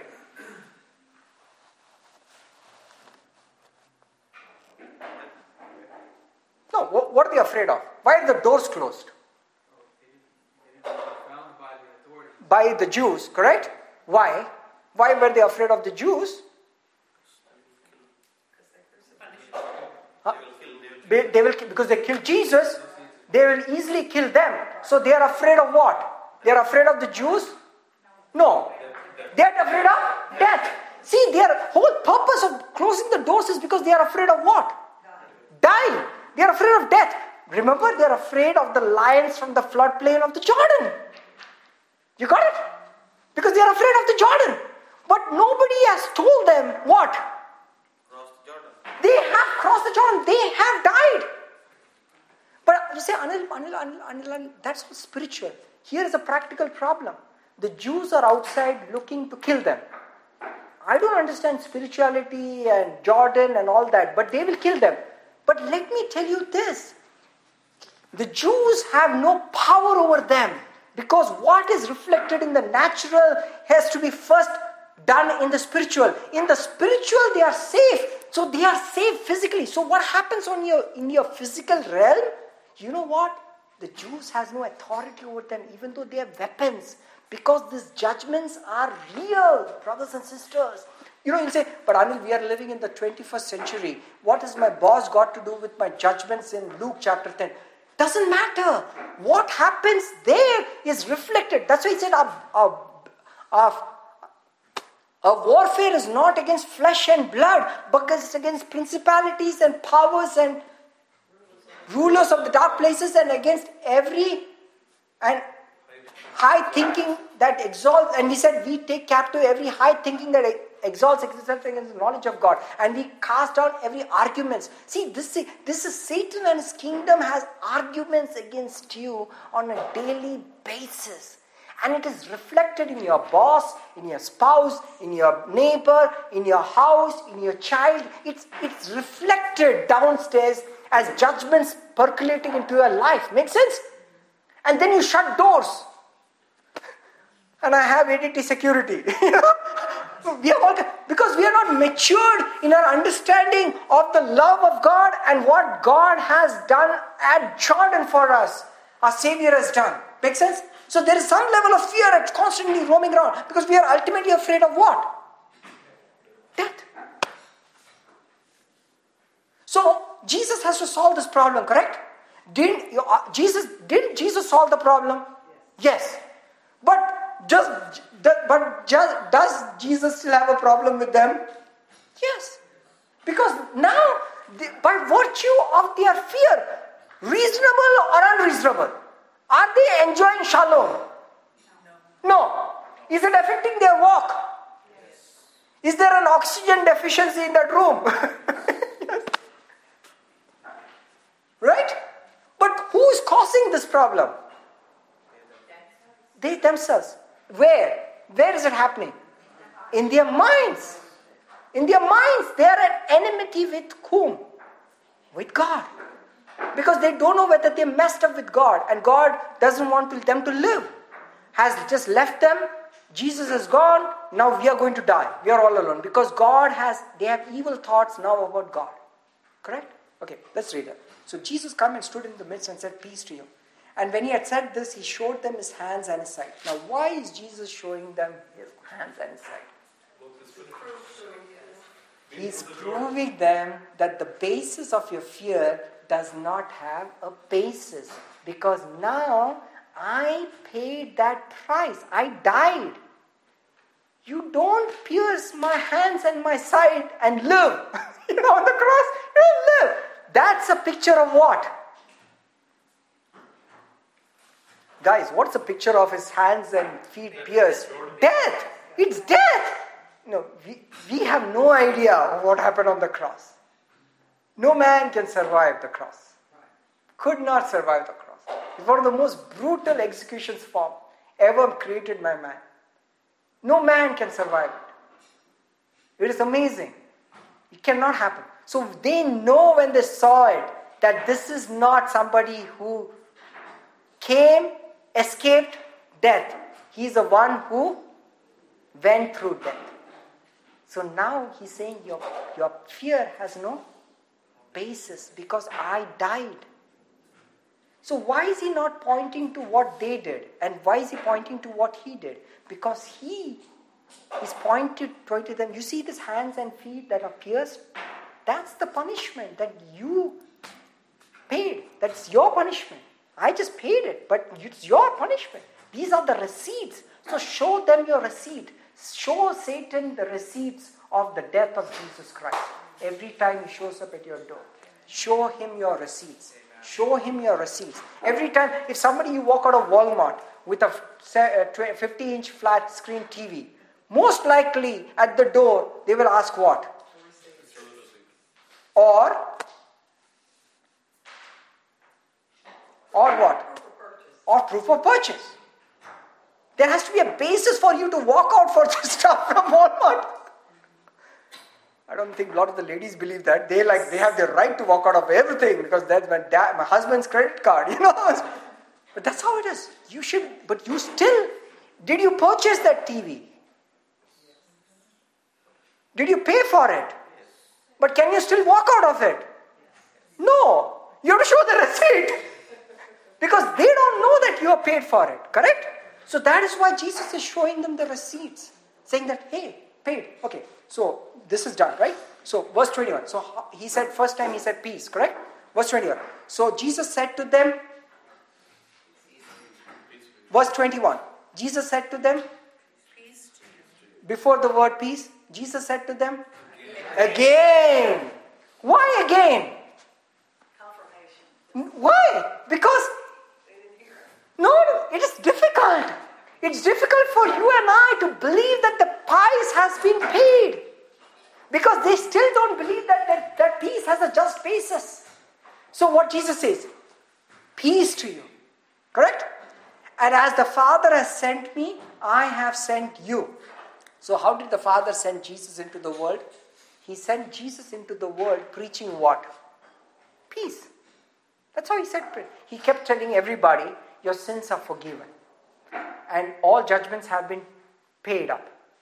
I will take your judgment. So he's preaching peace. He says, just like God has sent me, I am sending you. How can you preach peace if you don't have peace? So he says, as I am sending you, you go ahead and send peace. Okay, and then he said, when he had said this, he breathed on them and said to them, receive the Holy Spirit. See, the first mention of the Holy Spirit after resurrection, what is the Holy Spirit's role? Look at this. Verse 23. If you forgive the sins of any, they are forgiven them. If you retain the sins of any, they are retained. Okay, I'm going to read this. This is a verse that not many believers don't even want to read through it because it has a Catholic connotation to it. Correct? And you just skip over it and go to the next verse because it doesn't make any sense. What all that? Suddenly in the midst of this peace and Holy Spirit, Jesus throws in this, of all the things. Think about it. See, have you studied this passage, this verse ever, and had made any sense out of this? Okay, listen to this. So he breathes on them and tells, receive the Holy Spirit. Now they receive the Holy Spirit. Okay? So they receive the Holy Spirit. He said, receive the Holy Spirit. So the Holy Spirit is now going to come to them. And it comes on them fully on the day of Pentecost. But right now they have the Holy Spirit. They receive the Holy Spirit. If you forgive the sins of any, they are forgiven. If you retain of the sins of any, if you retain of any, they are retained. Why does he talk about sins being forgiven when he's talking about peace?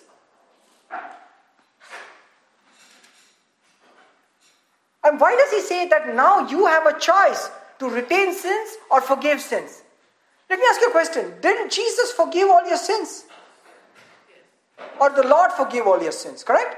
Jesus paid the price and the Lord has forgiven your sins because the price has been paid, correct?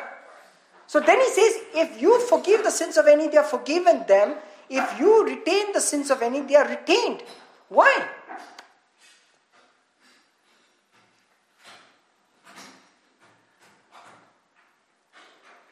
He's giving authority to.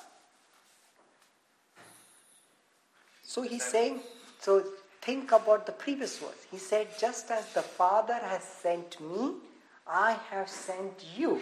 So the Father gave Jesus the same authority that he gave you. Jesus is giving you. So think loudly. When the Father sent Jesus to the earth, he sent the Son by these same words. He said, receive the Holy Spirit. And did Jesus receive the Holy Spirit? When did he start preaching the gospel? After receiving the Holy Spirit. Correct? And what was the gospel he started preaching?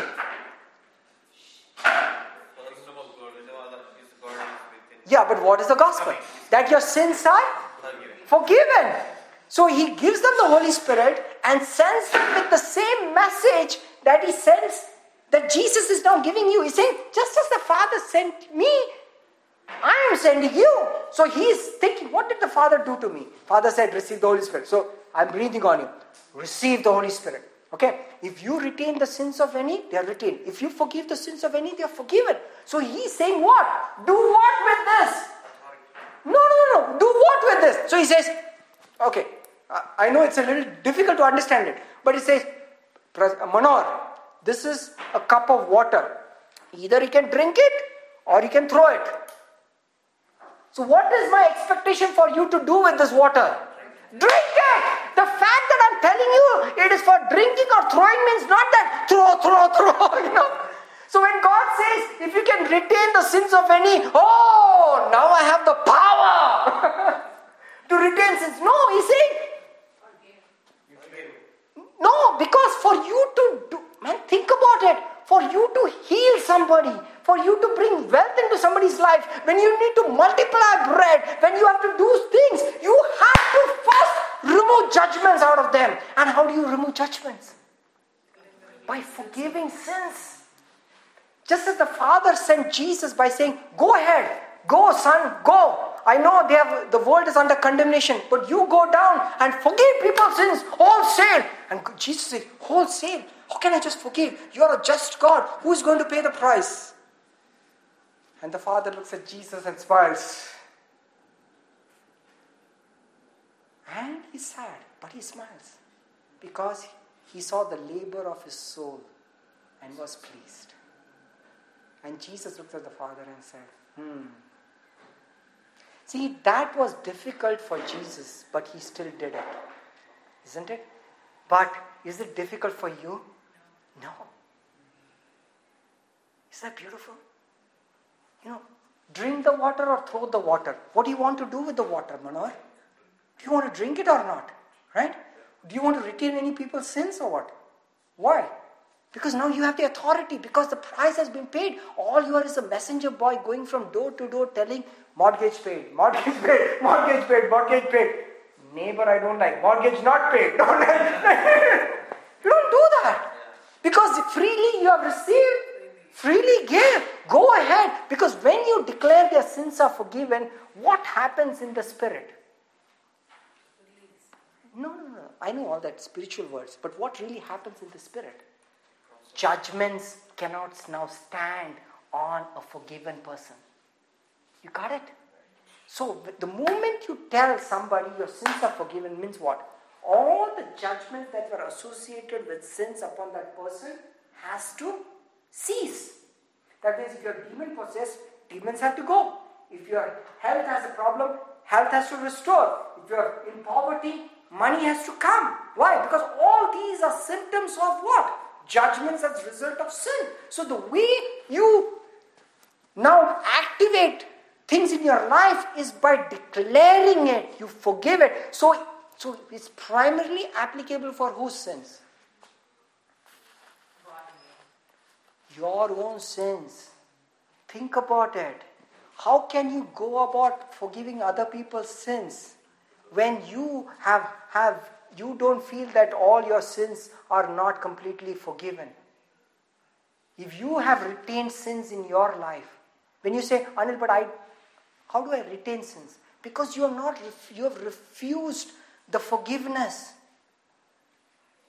You refuse the forgiveness. You are receiving the condemnation and the fear of death because you still believe that you are going to die. No, I don't believe it. Then why is your door closed? Duh! Why is your door closed? No, but door is closed because, it's good to close doors.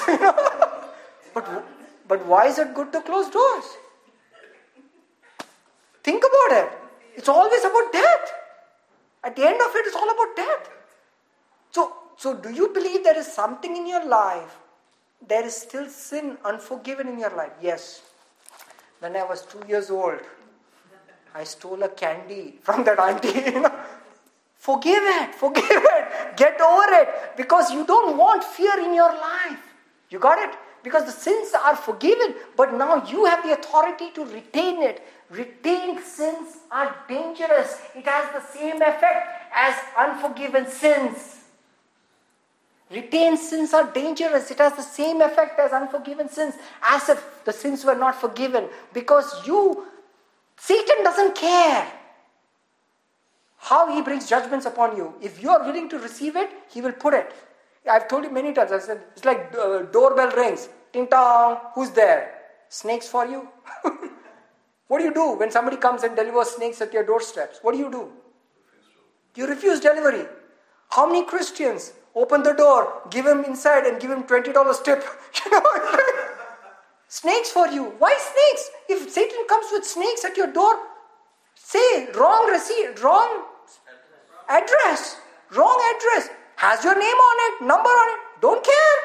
He died. Oh, that one died, 2000 years back, that one died at the Jordan. That one died at the Jordan. Sorry, what to do? Dead people cannot deliver stuff. It's like, you cannot deliver sickness and disease to dead people. Write it down somewhere. You cannot deliver sickness, disease and poverty to dead people. You are dead in Christ Jesus. Now you can only deliver what? Life and blessings to righteous. So I'm saying, are you trying to redeem your mind out of it? Start to expect now things. See, you say, but Anil, where is the basis for it? Okay, 1.5 hours later, there's a basis for it. At least that you're clear on it. Okay, now see. So he breathed on him and he said, so second time he said peace.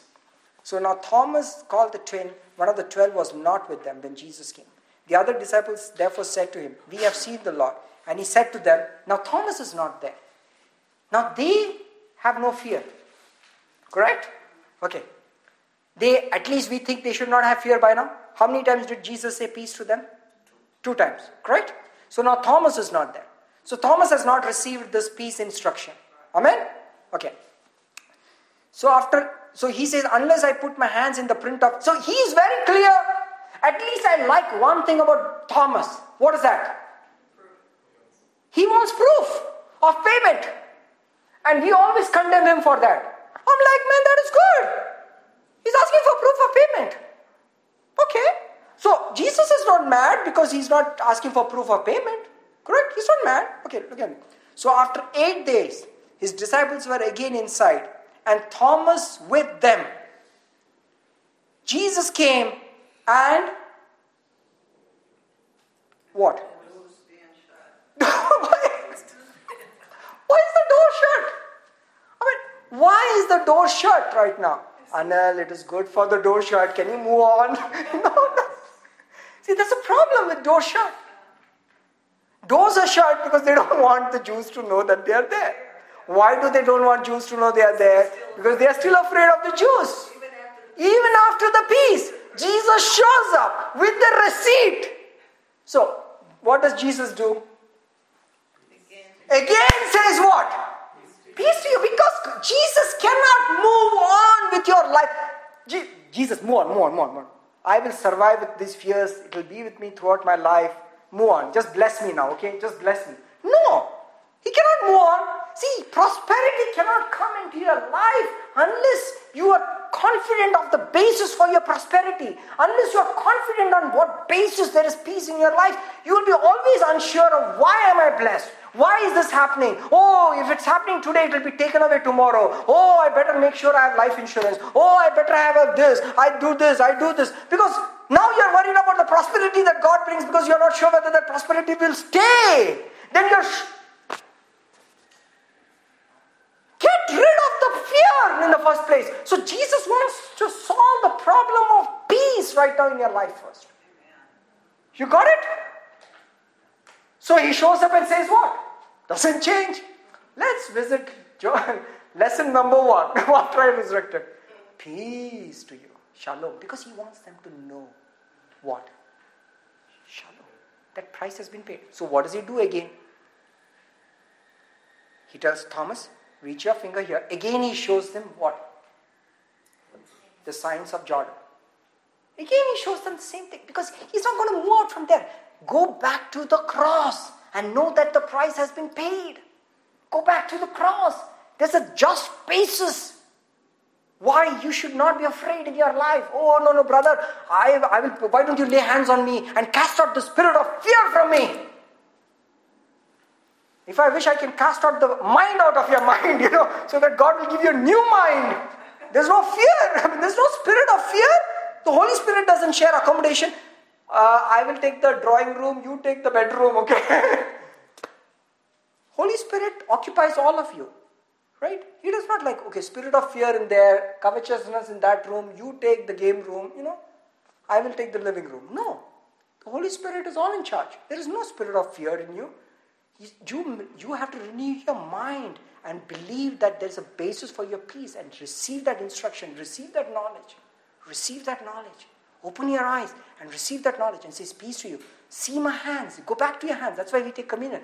Remembering the Lord's death until He comes. Why do you have to keep remembering it? Now you know why you have to remember it. You wake up tomorrow and you say, Hachi, I think I'm going to get this flu. Every year I get this flu. Why? Because you don't believe Jesus took the flu. But last year I think He took the flu. You just think the logic of it, right? 2000 years back, He thought about you. For the flu of 2016 I will take, but let's skip 2017 and let's move to 2018. That makes sense. When He's taken everything, remember the waters gathered, heaped up until Adam, the city of Adam, when the ark went into the Jordan. That means all the sins up to Adam, all, the whole thing, piled up.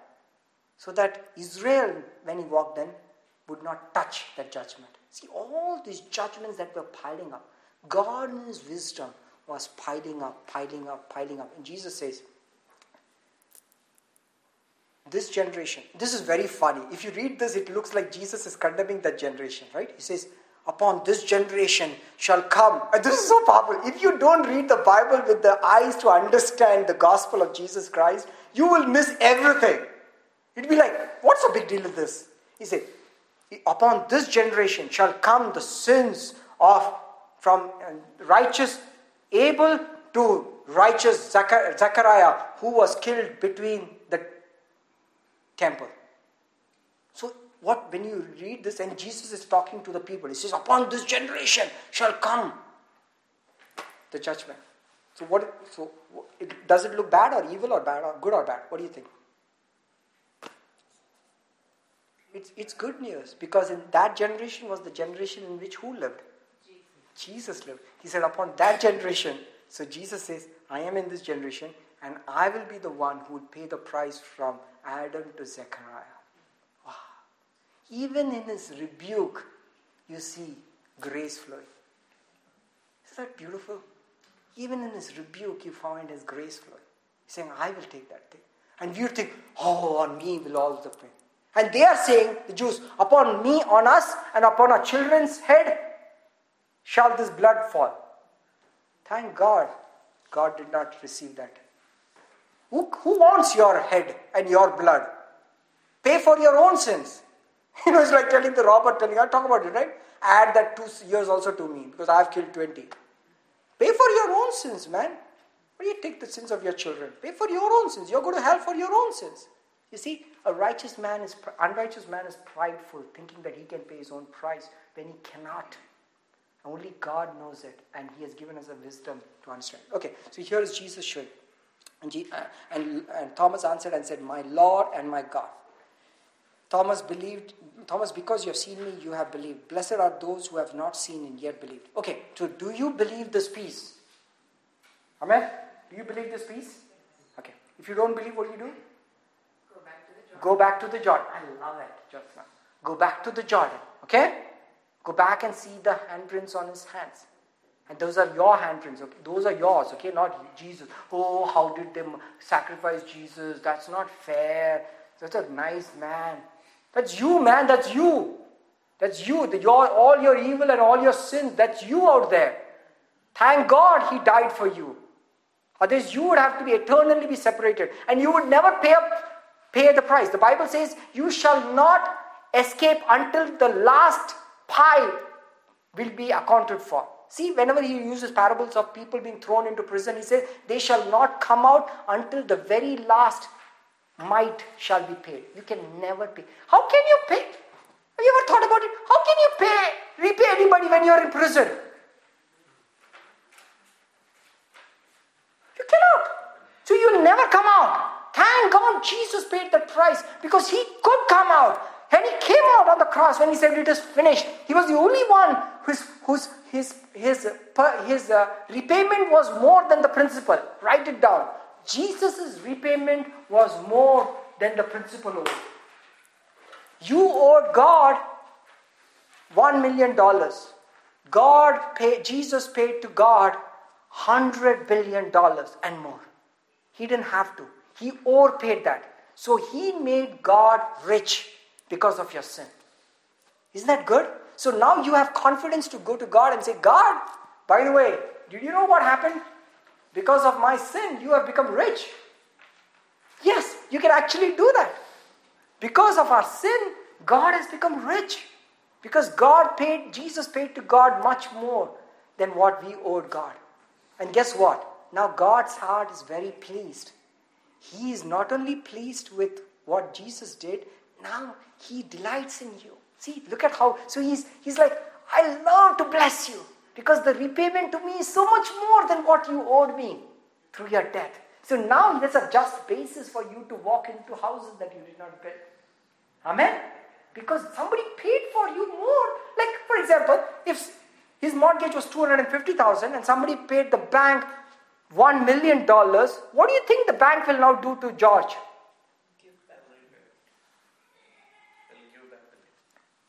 Or if they don't give back, next time he wants to go to the bank for something, what they will do? They'll find ways to bless him. Correct? Because they suddenly became very rich because of his mortgage.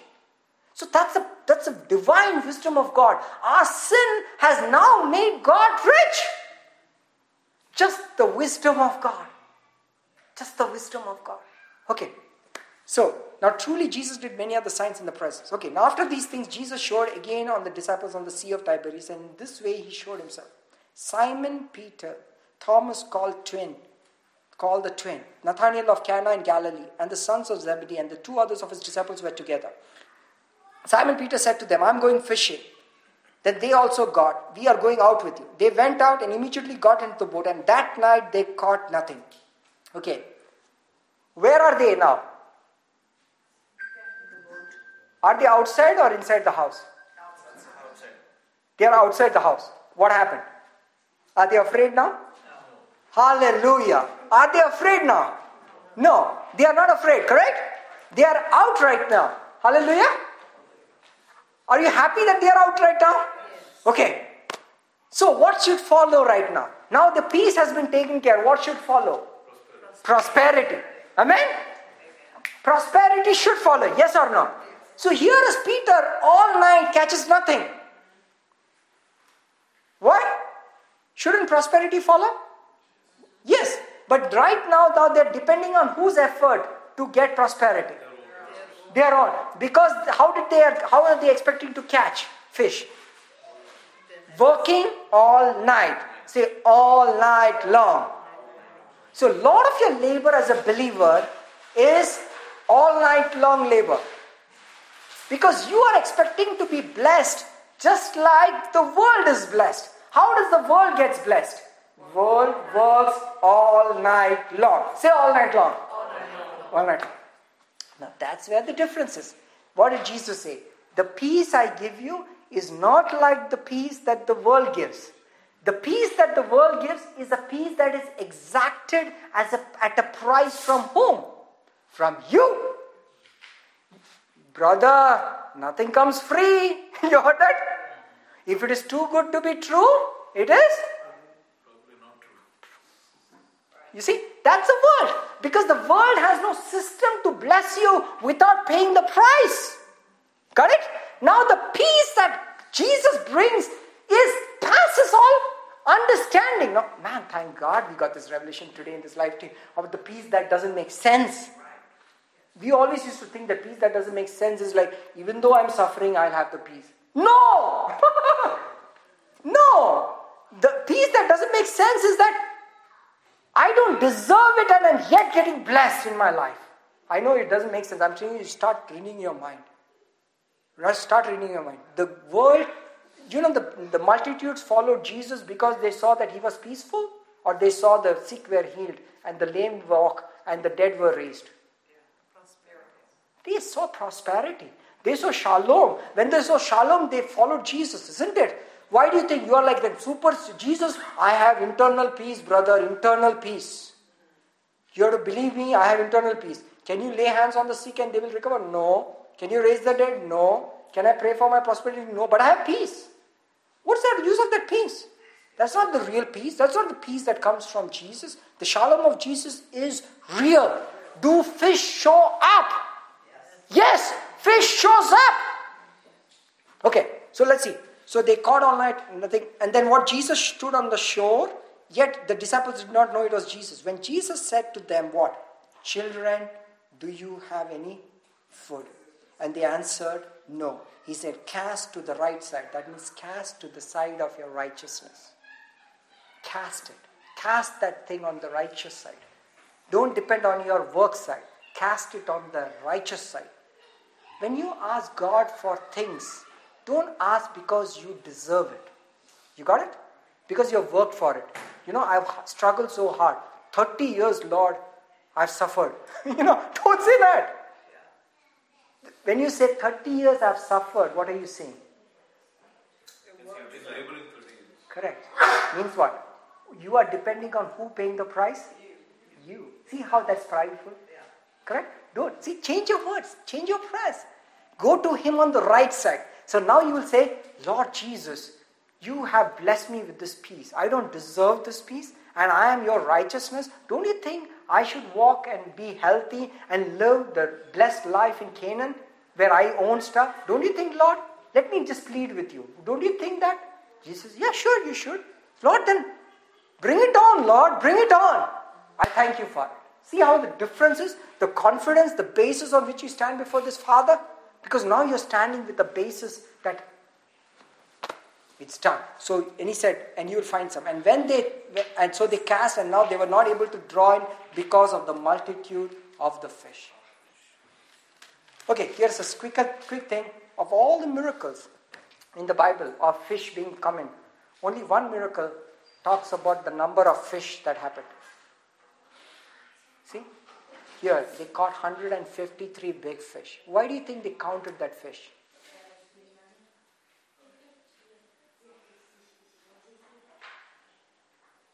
Okay, just a small nugget.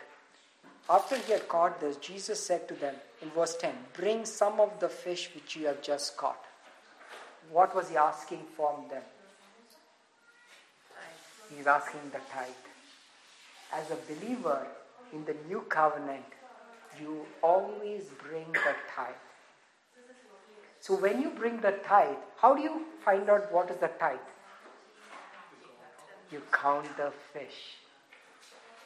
You count the fish. That is the reason the nets did not break. Because the Bible says, I will rebuke the devourer for your sake. See the picture of the tithe there? It's hidden there, but it's there, but it's not there. So he did not eat that, he did not give them that tithe to eat. He had fish on the shore and bread that he had. He gave them that to eat, and he took that tithe for himself. Do you think they multiplied? There is never ever a mention of they going fishing after this. Why do you think?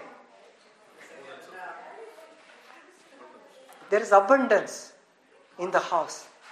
Okay, so I want you to go to 2 chapters and then we'll close. Isaiah chapter 66, the last chapter of Isaiah. Isaiah chapter 66. And you can mark it if you have a pen, you can write it, mark it, okay? Isaiah chapter 66, verse 12. For thus says the Lord, behold, I will extend peace to her like a river, and the glory of the Gentiles like a flowing stream. So what comes first, peace or the glory of the Gentiles? Peace. What is the glory of the Gentiles? Prosperity. The Gentiles glory in riches. So once you have the abundance of peace, you receive prosperity. Get ready for prosperity and great wealth in your life. Because now you've understood the peace that comes. Amen? Okay. Do you want to see this principle? Okay, read this. Read Psalms 122. Let's go to Psalms 122. I want you to see this principle. Psalms 122. Psalms 122. Okay. verse 7. Peace be within your walls, prosperity within your palaces. Repeat after me. Peace within your walls, prosperity within your palaces. Before prosperity appears in your palaces, there should be peace in your walls. So, now repeat after me. I know I'm trying to get it in your spirit. Peace within your walls, prosperity in your palaces. Don't run after prosperity without having the peace. Peace within your walls. Which is further out? Palaces or walls? Walls. Once the walls have peace, then there is prosperity in your palaces. Prosperity is automatic once there is peace in your walls. Okay? Okay. Some more. Let's read Psalms chapter 72. Psalms chapter 72. Psalms chapter 72. The whole chapter is beautiful, but I will just pick up a couple of verses. 72. Look at the first verse. Give the king your judgments and your righteousness to the king's son. That is so cool. Just think about it. Just think about it. So this is the psalmist. He's saying, give to Jesus all these judgments, okay? Give to Jesus all these judgments. And to give to the king's son, that me, give all your righteousness. Deal? It's a beautiful deal. Look at this. Look at what the psalmist is asking. He's saying, put all the judgments on Jesus and put all the righteousness on me. Is that beautiful? What we do, we say, put all, Jesus is righteous and I will pay the price. Don't do that. Put the judgments on Jesus, on the king, and the righteousness on the king's son. Who is the king's son? You. You are the king's son. He is the king. Jesus is the king. And you are the king's son. So you receive the righteousness, he receives the judgments. You got it? Okay. Now let's look at verse 7. In these days, we are talking about these days and when Jesus is our king. What happens? Shall flourish until the moon is no more. Okay, let me read. In his days, in the days of Jesus, the righteous shall flourish and the abundance of peace till the moon is no more. In other words, what is he saying? How long will this abundance of peace be with you? Will never go. The moon will never leave, the Bible says. Will never. It's for forever. Forever the abundance of peace will be with you. Okay? So now that you have peace, what should follow later? Okay, so can we look in this chapter and see whether there is prosperity below? Let's read. Okay, verse 10. The king of Tarshish and of the isles will bring presents. Are these Gentiles or Jews? Gentiles. The kings of Sheba and Seba will offer gifts. What do the kings of Sheba bring? Gold. Right? Oh yes, all the kings shall fall down before him and all the nations shall serve him. For he will deliver the needy when he cries. He's talking about us. The poor also when they have no helper. He will spare the poor and the needy and will save the souls of the needy. He will redeem their life from oppression and violence, and precious shall be their blood in their sight. And he shall live. And the gold of Sheba will be given to him. Got it? Look at verse 16. There will be abundance of grain in the hills, on the top of the mountains. His fruit shall wave like Lebanon, and those of the city shall flourish like the grass of the earth. His name shall endure forever, and the men shall be blessed in him, and all the nations shall call him blessed. So what happens is, you will have grain, you will have gold, all because you have the abundance of peace before this. Why? Because on verse 1, you decided to say, give to the king your judgments, and to the king's son your righteousness. Hallelujah.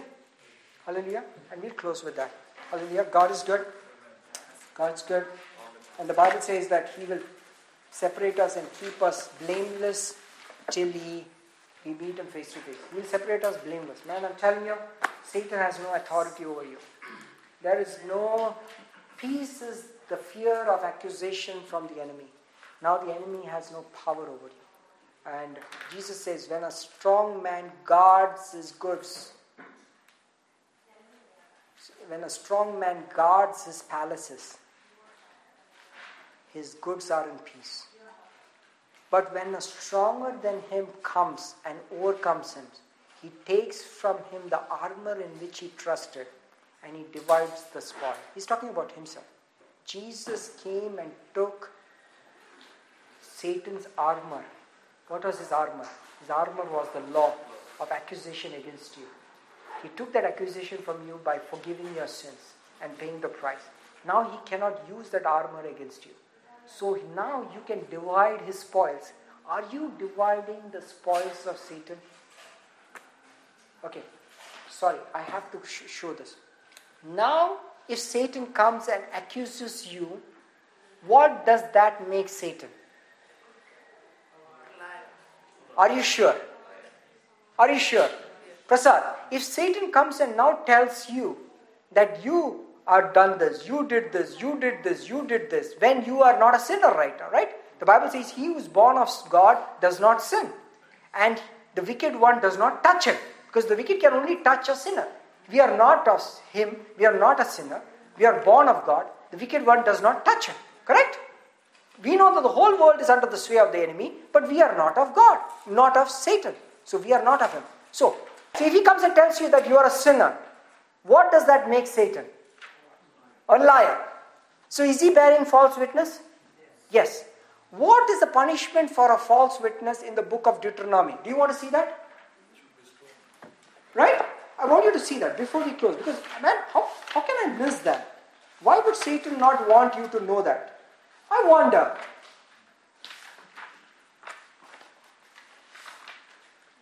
Okay. The penalty of the false witness. Okay, I want you to read Deuteronomy chapter 19 verses 15 to 21. Deuteronomy chapter 19 verses 15 to 21. 19 verses 15 to 21.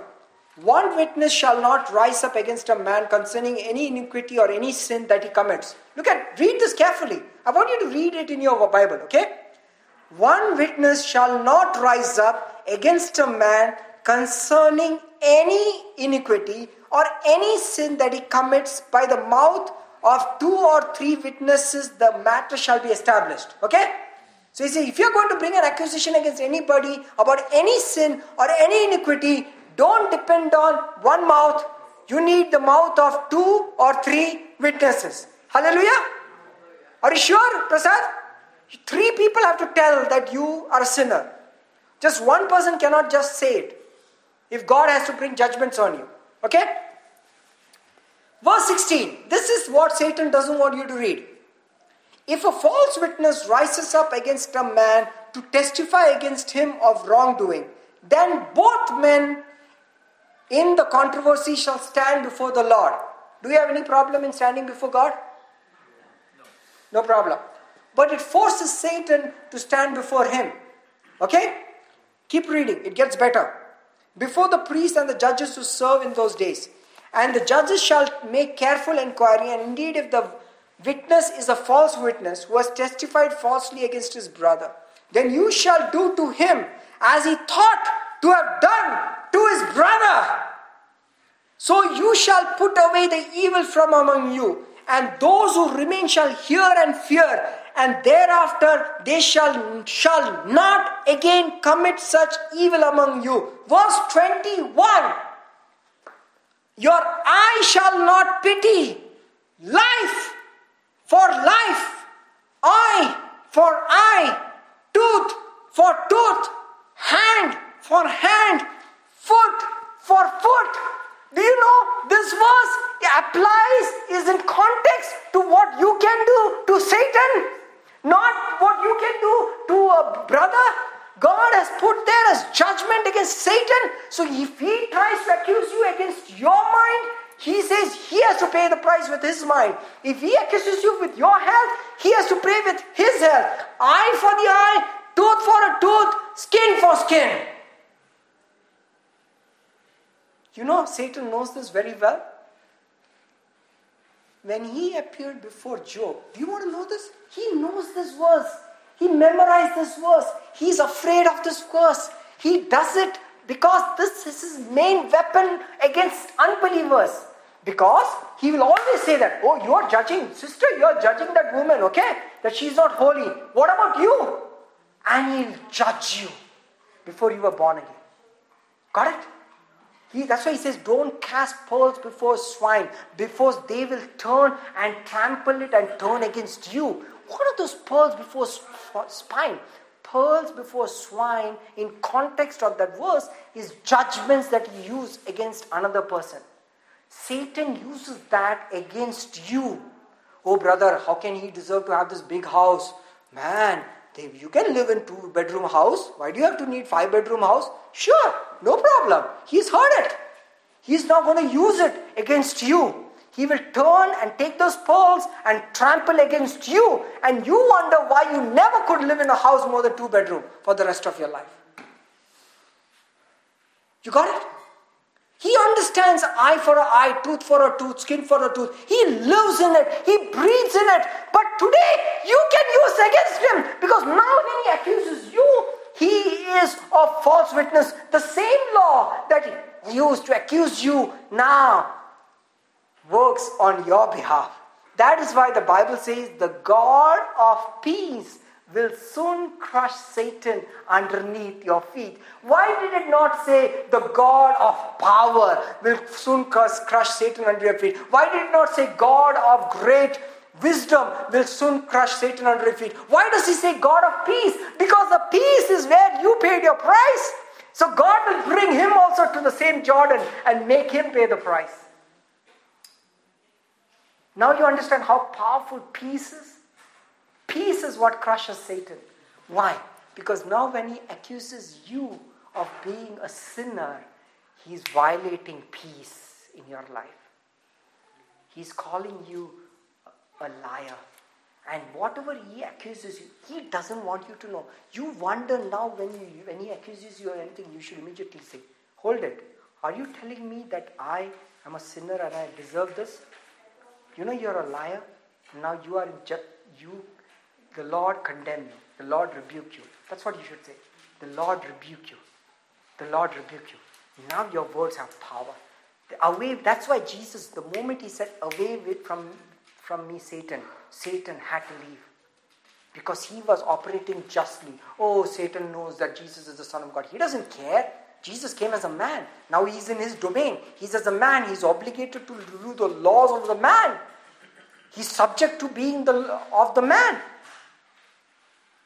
But he operated with this wisdom. Now you cannot accuse me against the law. It is written. It is written. It is written. He uses God's law against him. He doesn't use his power. Don't you know I am the Son of God?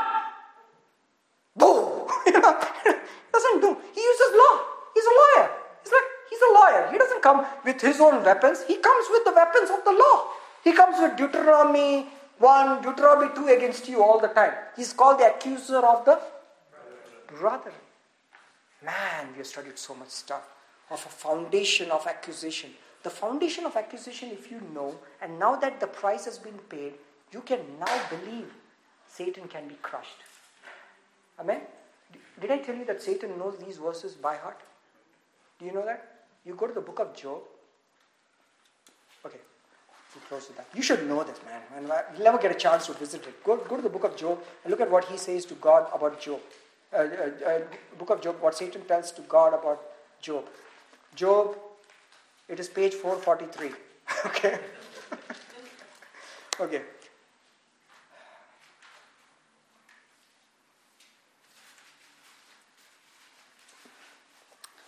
Finally, chapter 2.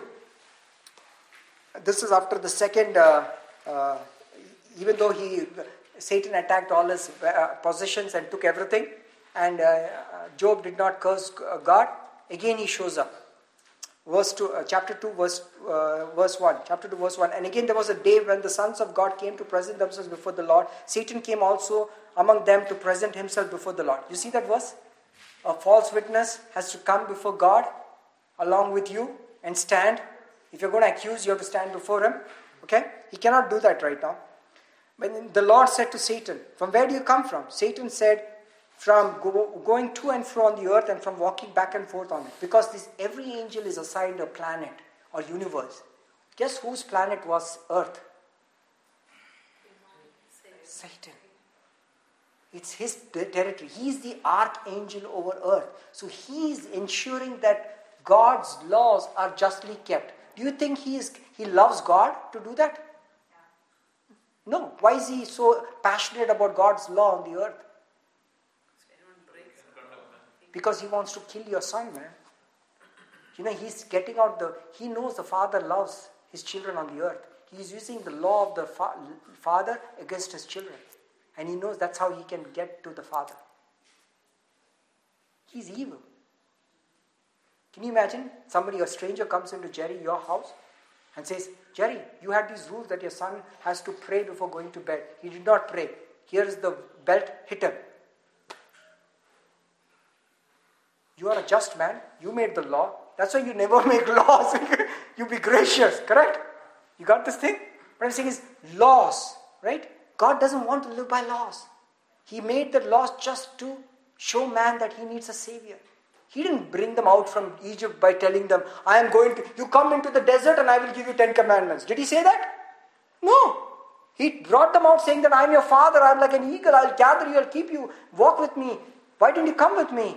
He said, no, we'll come because of our own great works. We are good and therefore we will keep all your laws. He said, okay, let's try. The moment you say, test me, question paper, 1 to 10 starts. Okay, so here Satan says, and the Lord said to Satan, from where do you come? And he said, from walking back and forth. And the Lord said to Satan, have you considered my servant Job? There is none like him. This is how he talks about us right now. There is none like him on the earth. A blameless and upright man, one who fears God and shuns evil. And still he holds fast to the integrity, though you incited me against him to destroy him without cause. So Satan answered the Lord and said, what? Skin for skin? Where do you think he's getting this skin for skin? This is before even Deuteronomy was written. Where is he getting this? Because he knows God's law. Skin for skin. He lives by skin for skin. For a change today, when he accuses you of anything, he becomes a transgressor of that same law. He will have to pay the same price. Guess what he will do? Do you think he'll come to you now more often? When you know your peace? Do you know when you know you're right now?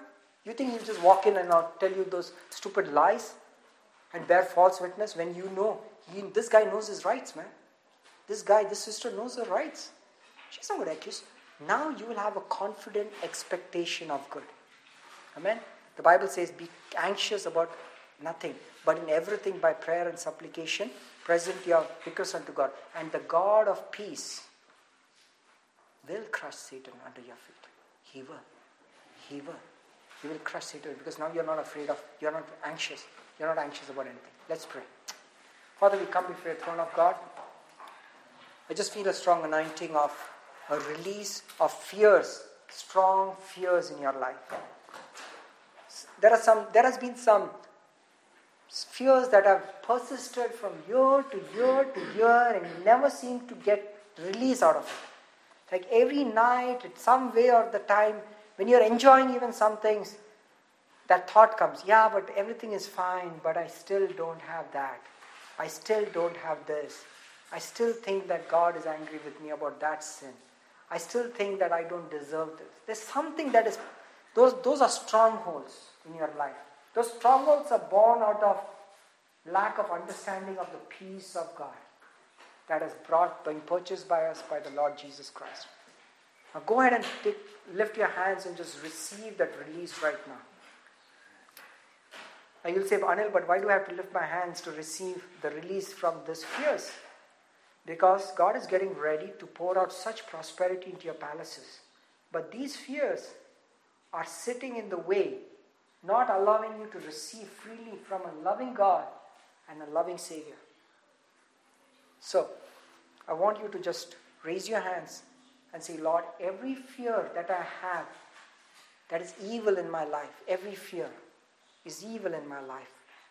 And I receive release from those fears because now I have received an understanding that you are a good Father and you bless me and you have paid the price. And I don't have to lay my hand on my Isaac, for the Lamb has been caught in the thicket and has paid the price willingly. Thank you, Jesus. Thank you, Pastor. Thank you, Lord. Thank you, Master. And the Lord says to at least a lot of people right now, children, do you have any food in your house? Do you have food? How's your bank balance? How's your houses? Do you live in houses? And your response to Him should be, no, Lord, we don't. And Lord tells you right now, throw your net on the right side and you will find it. Get ready to receive such prosperity into your life that you will not understand why it's happening to you. Why such healing is manifesting in your bodies. Because the root of accusation and condemnation and sin, and every sin, Lord, I take authority by what you have vested me right now. I forgive the sins that are retained in people's life right now in Jesus' name. I forgive their sins in Jesus' name. I forgive their sins in Jesus' name. I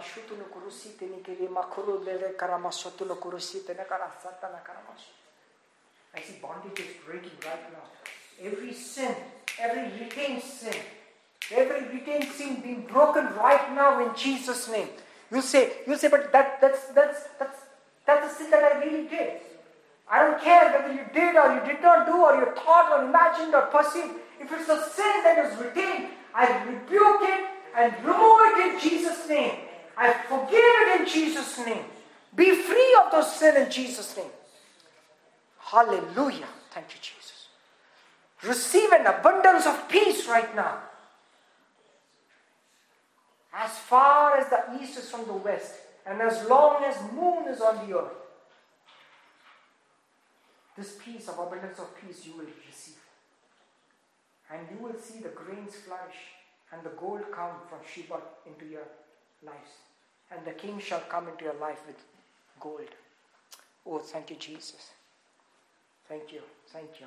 Lord says 3 mortgages are going to get paid off this year in this group, in this house. 3 mortgages. Hallelujah.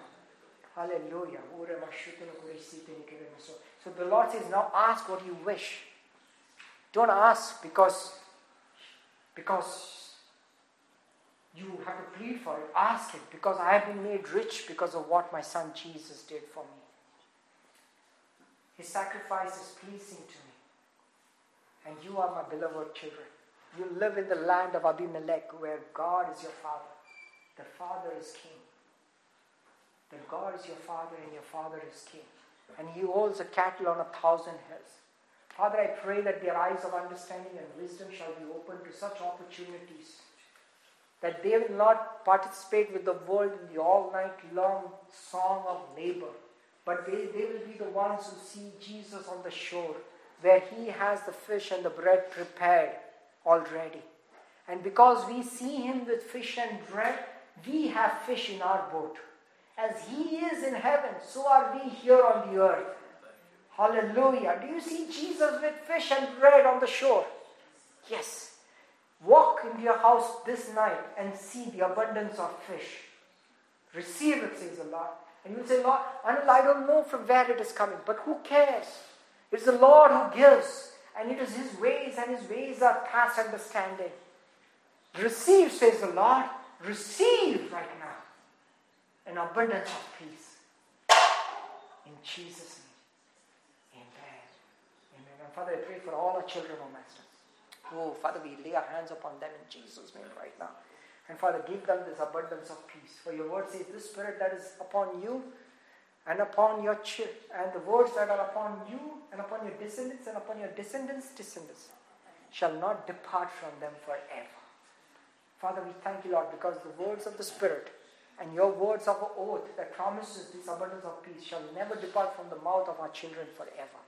Father, we receive it, O Lord. and let it now manifest in signs and wonders, in the prosperity and the glory of the Gentiles that will come to us and confirm this word this evening time.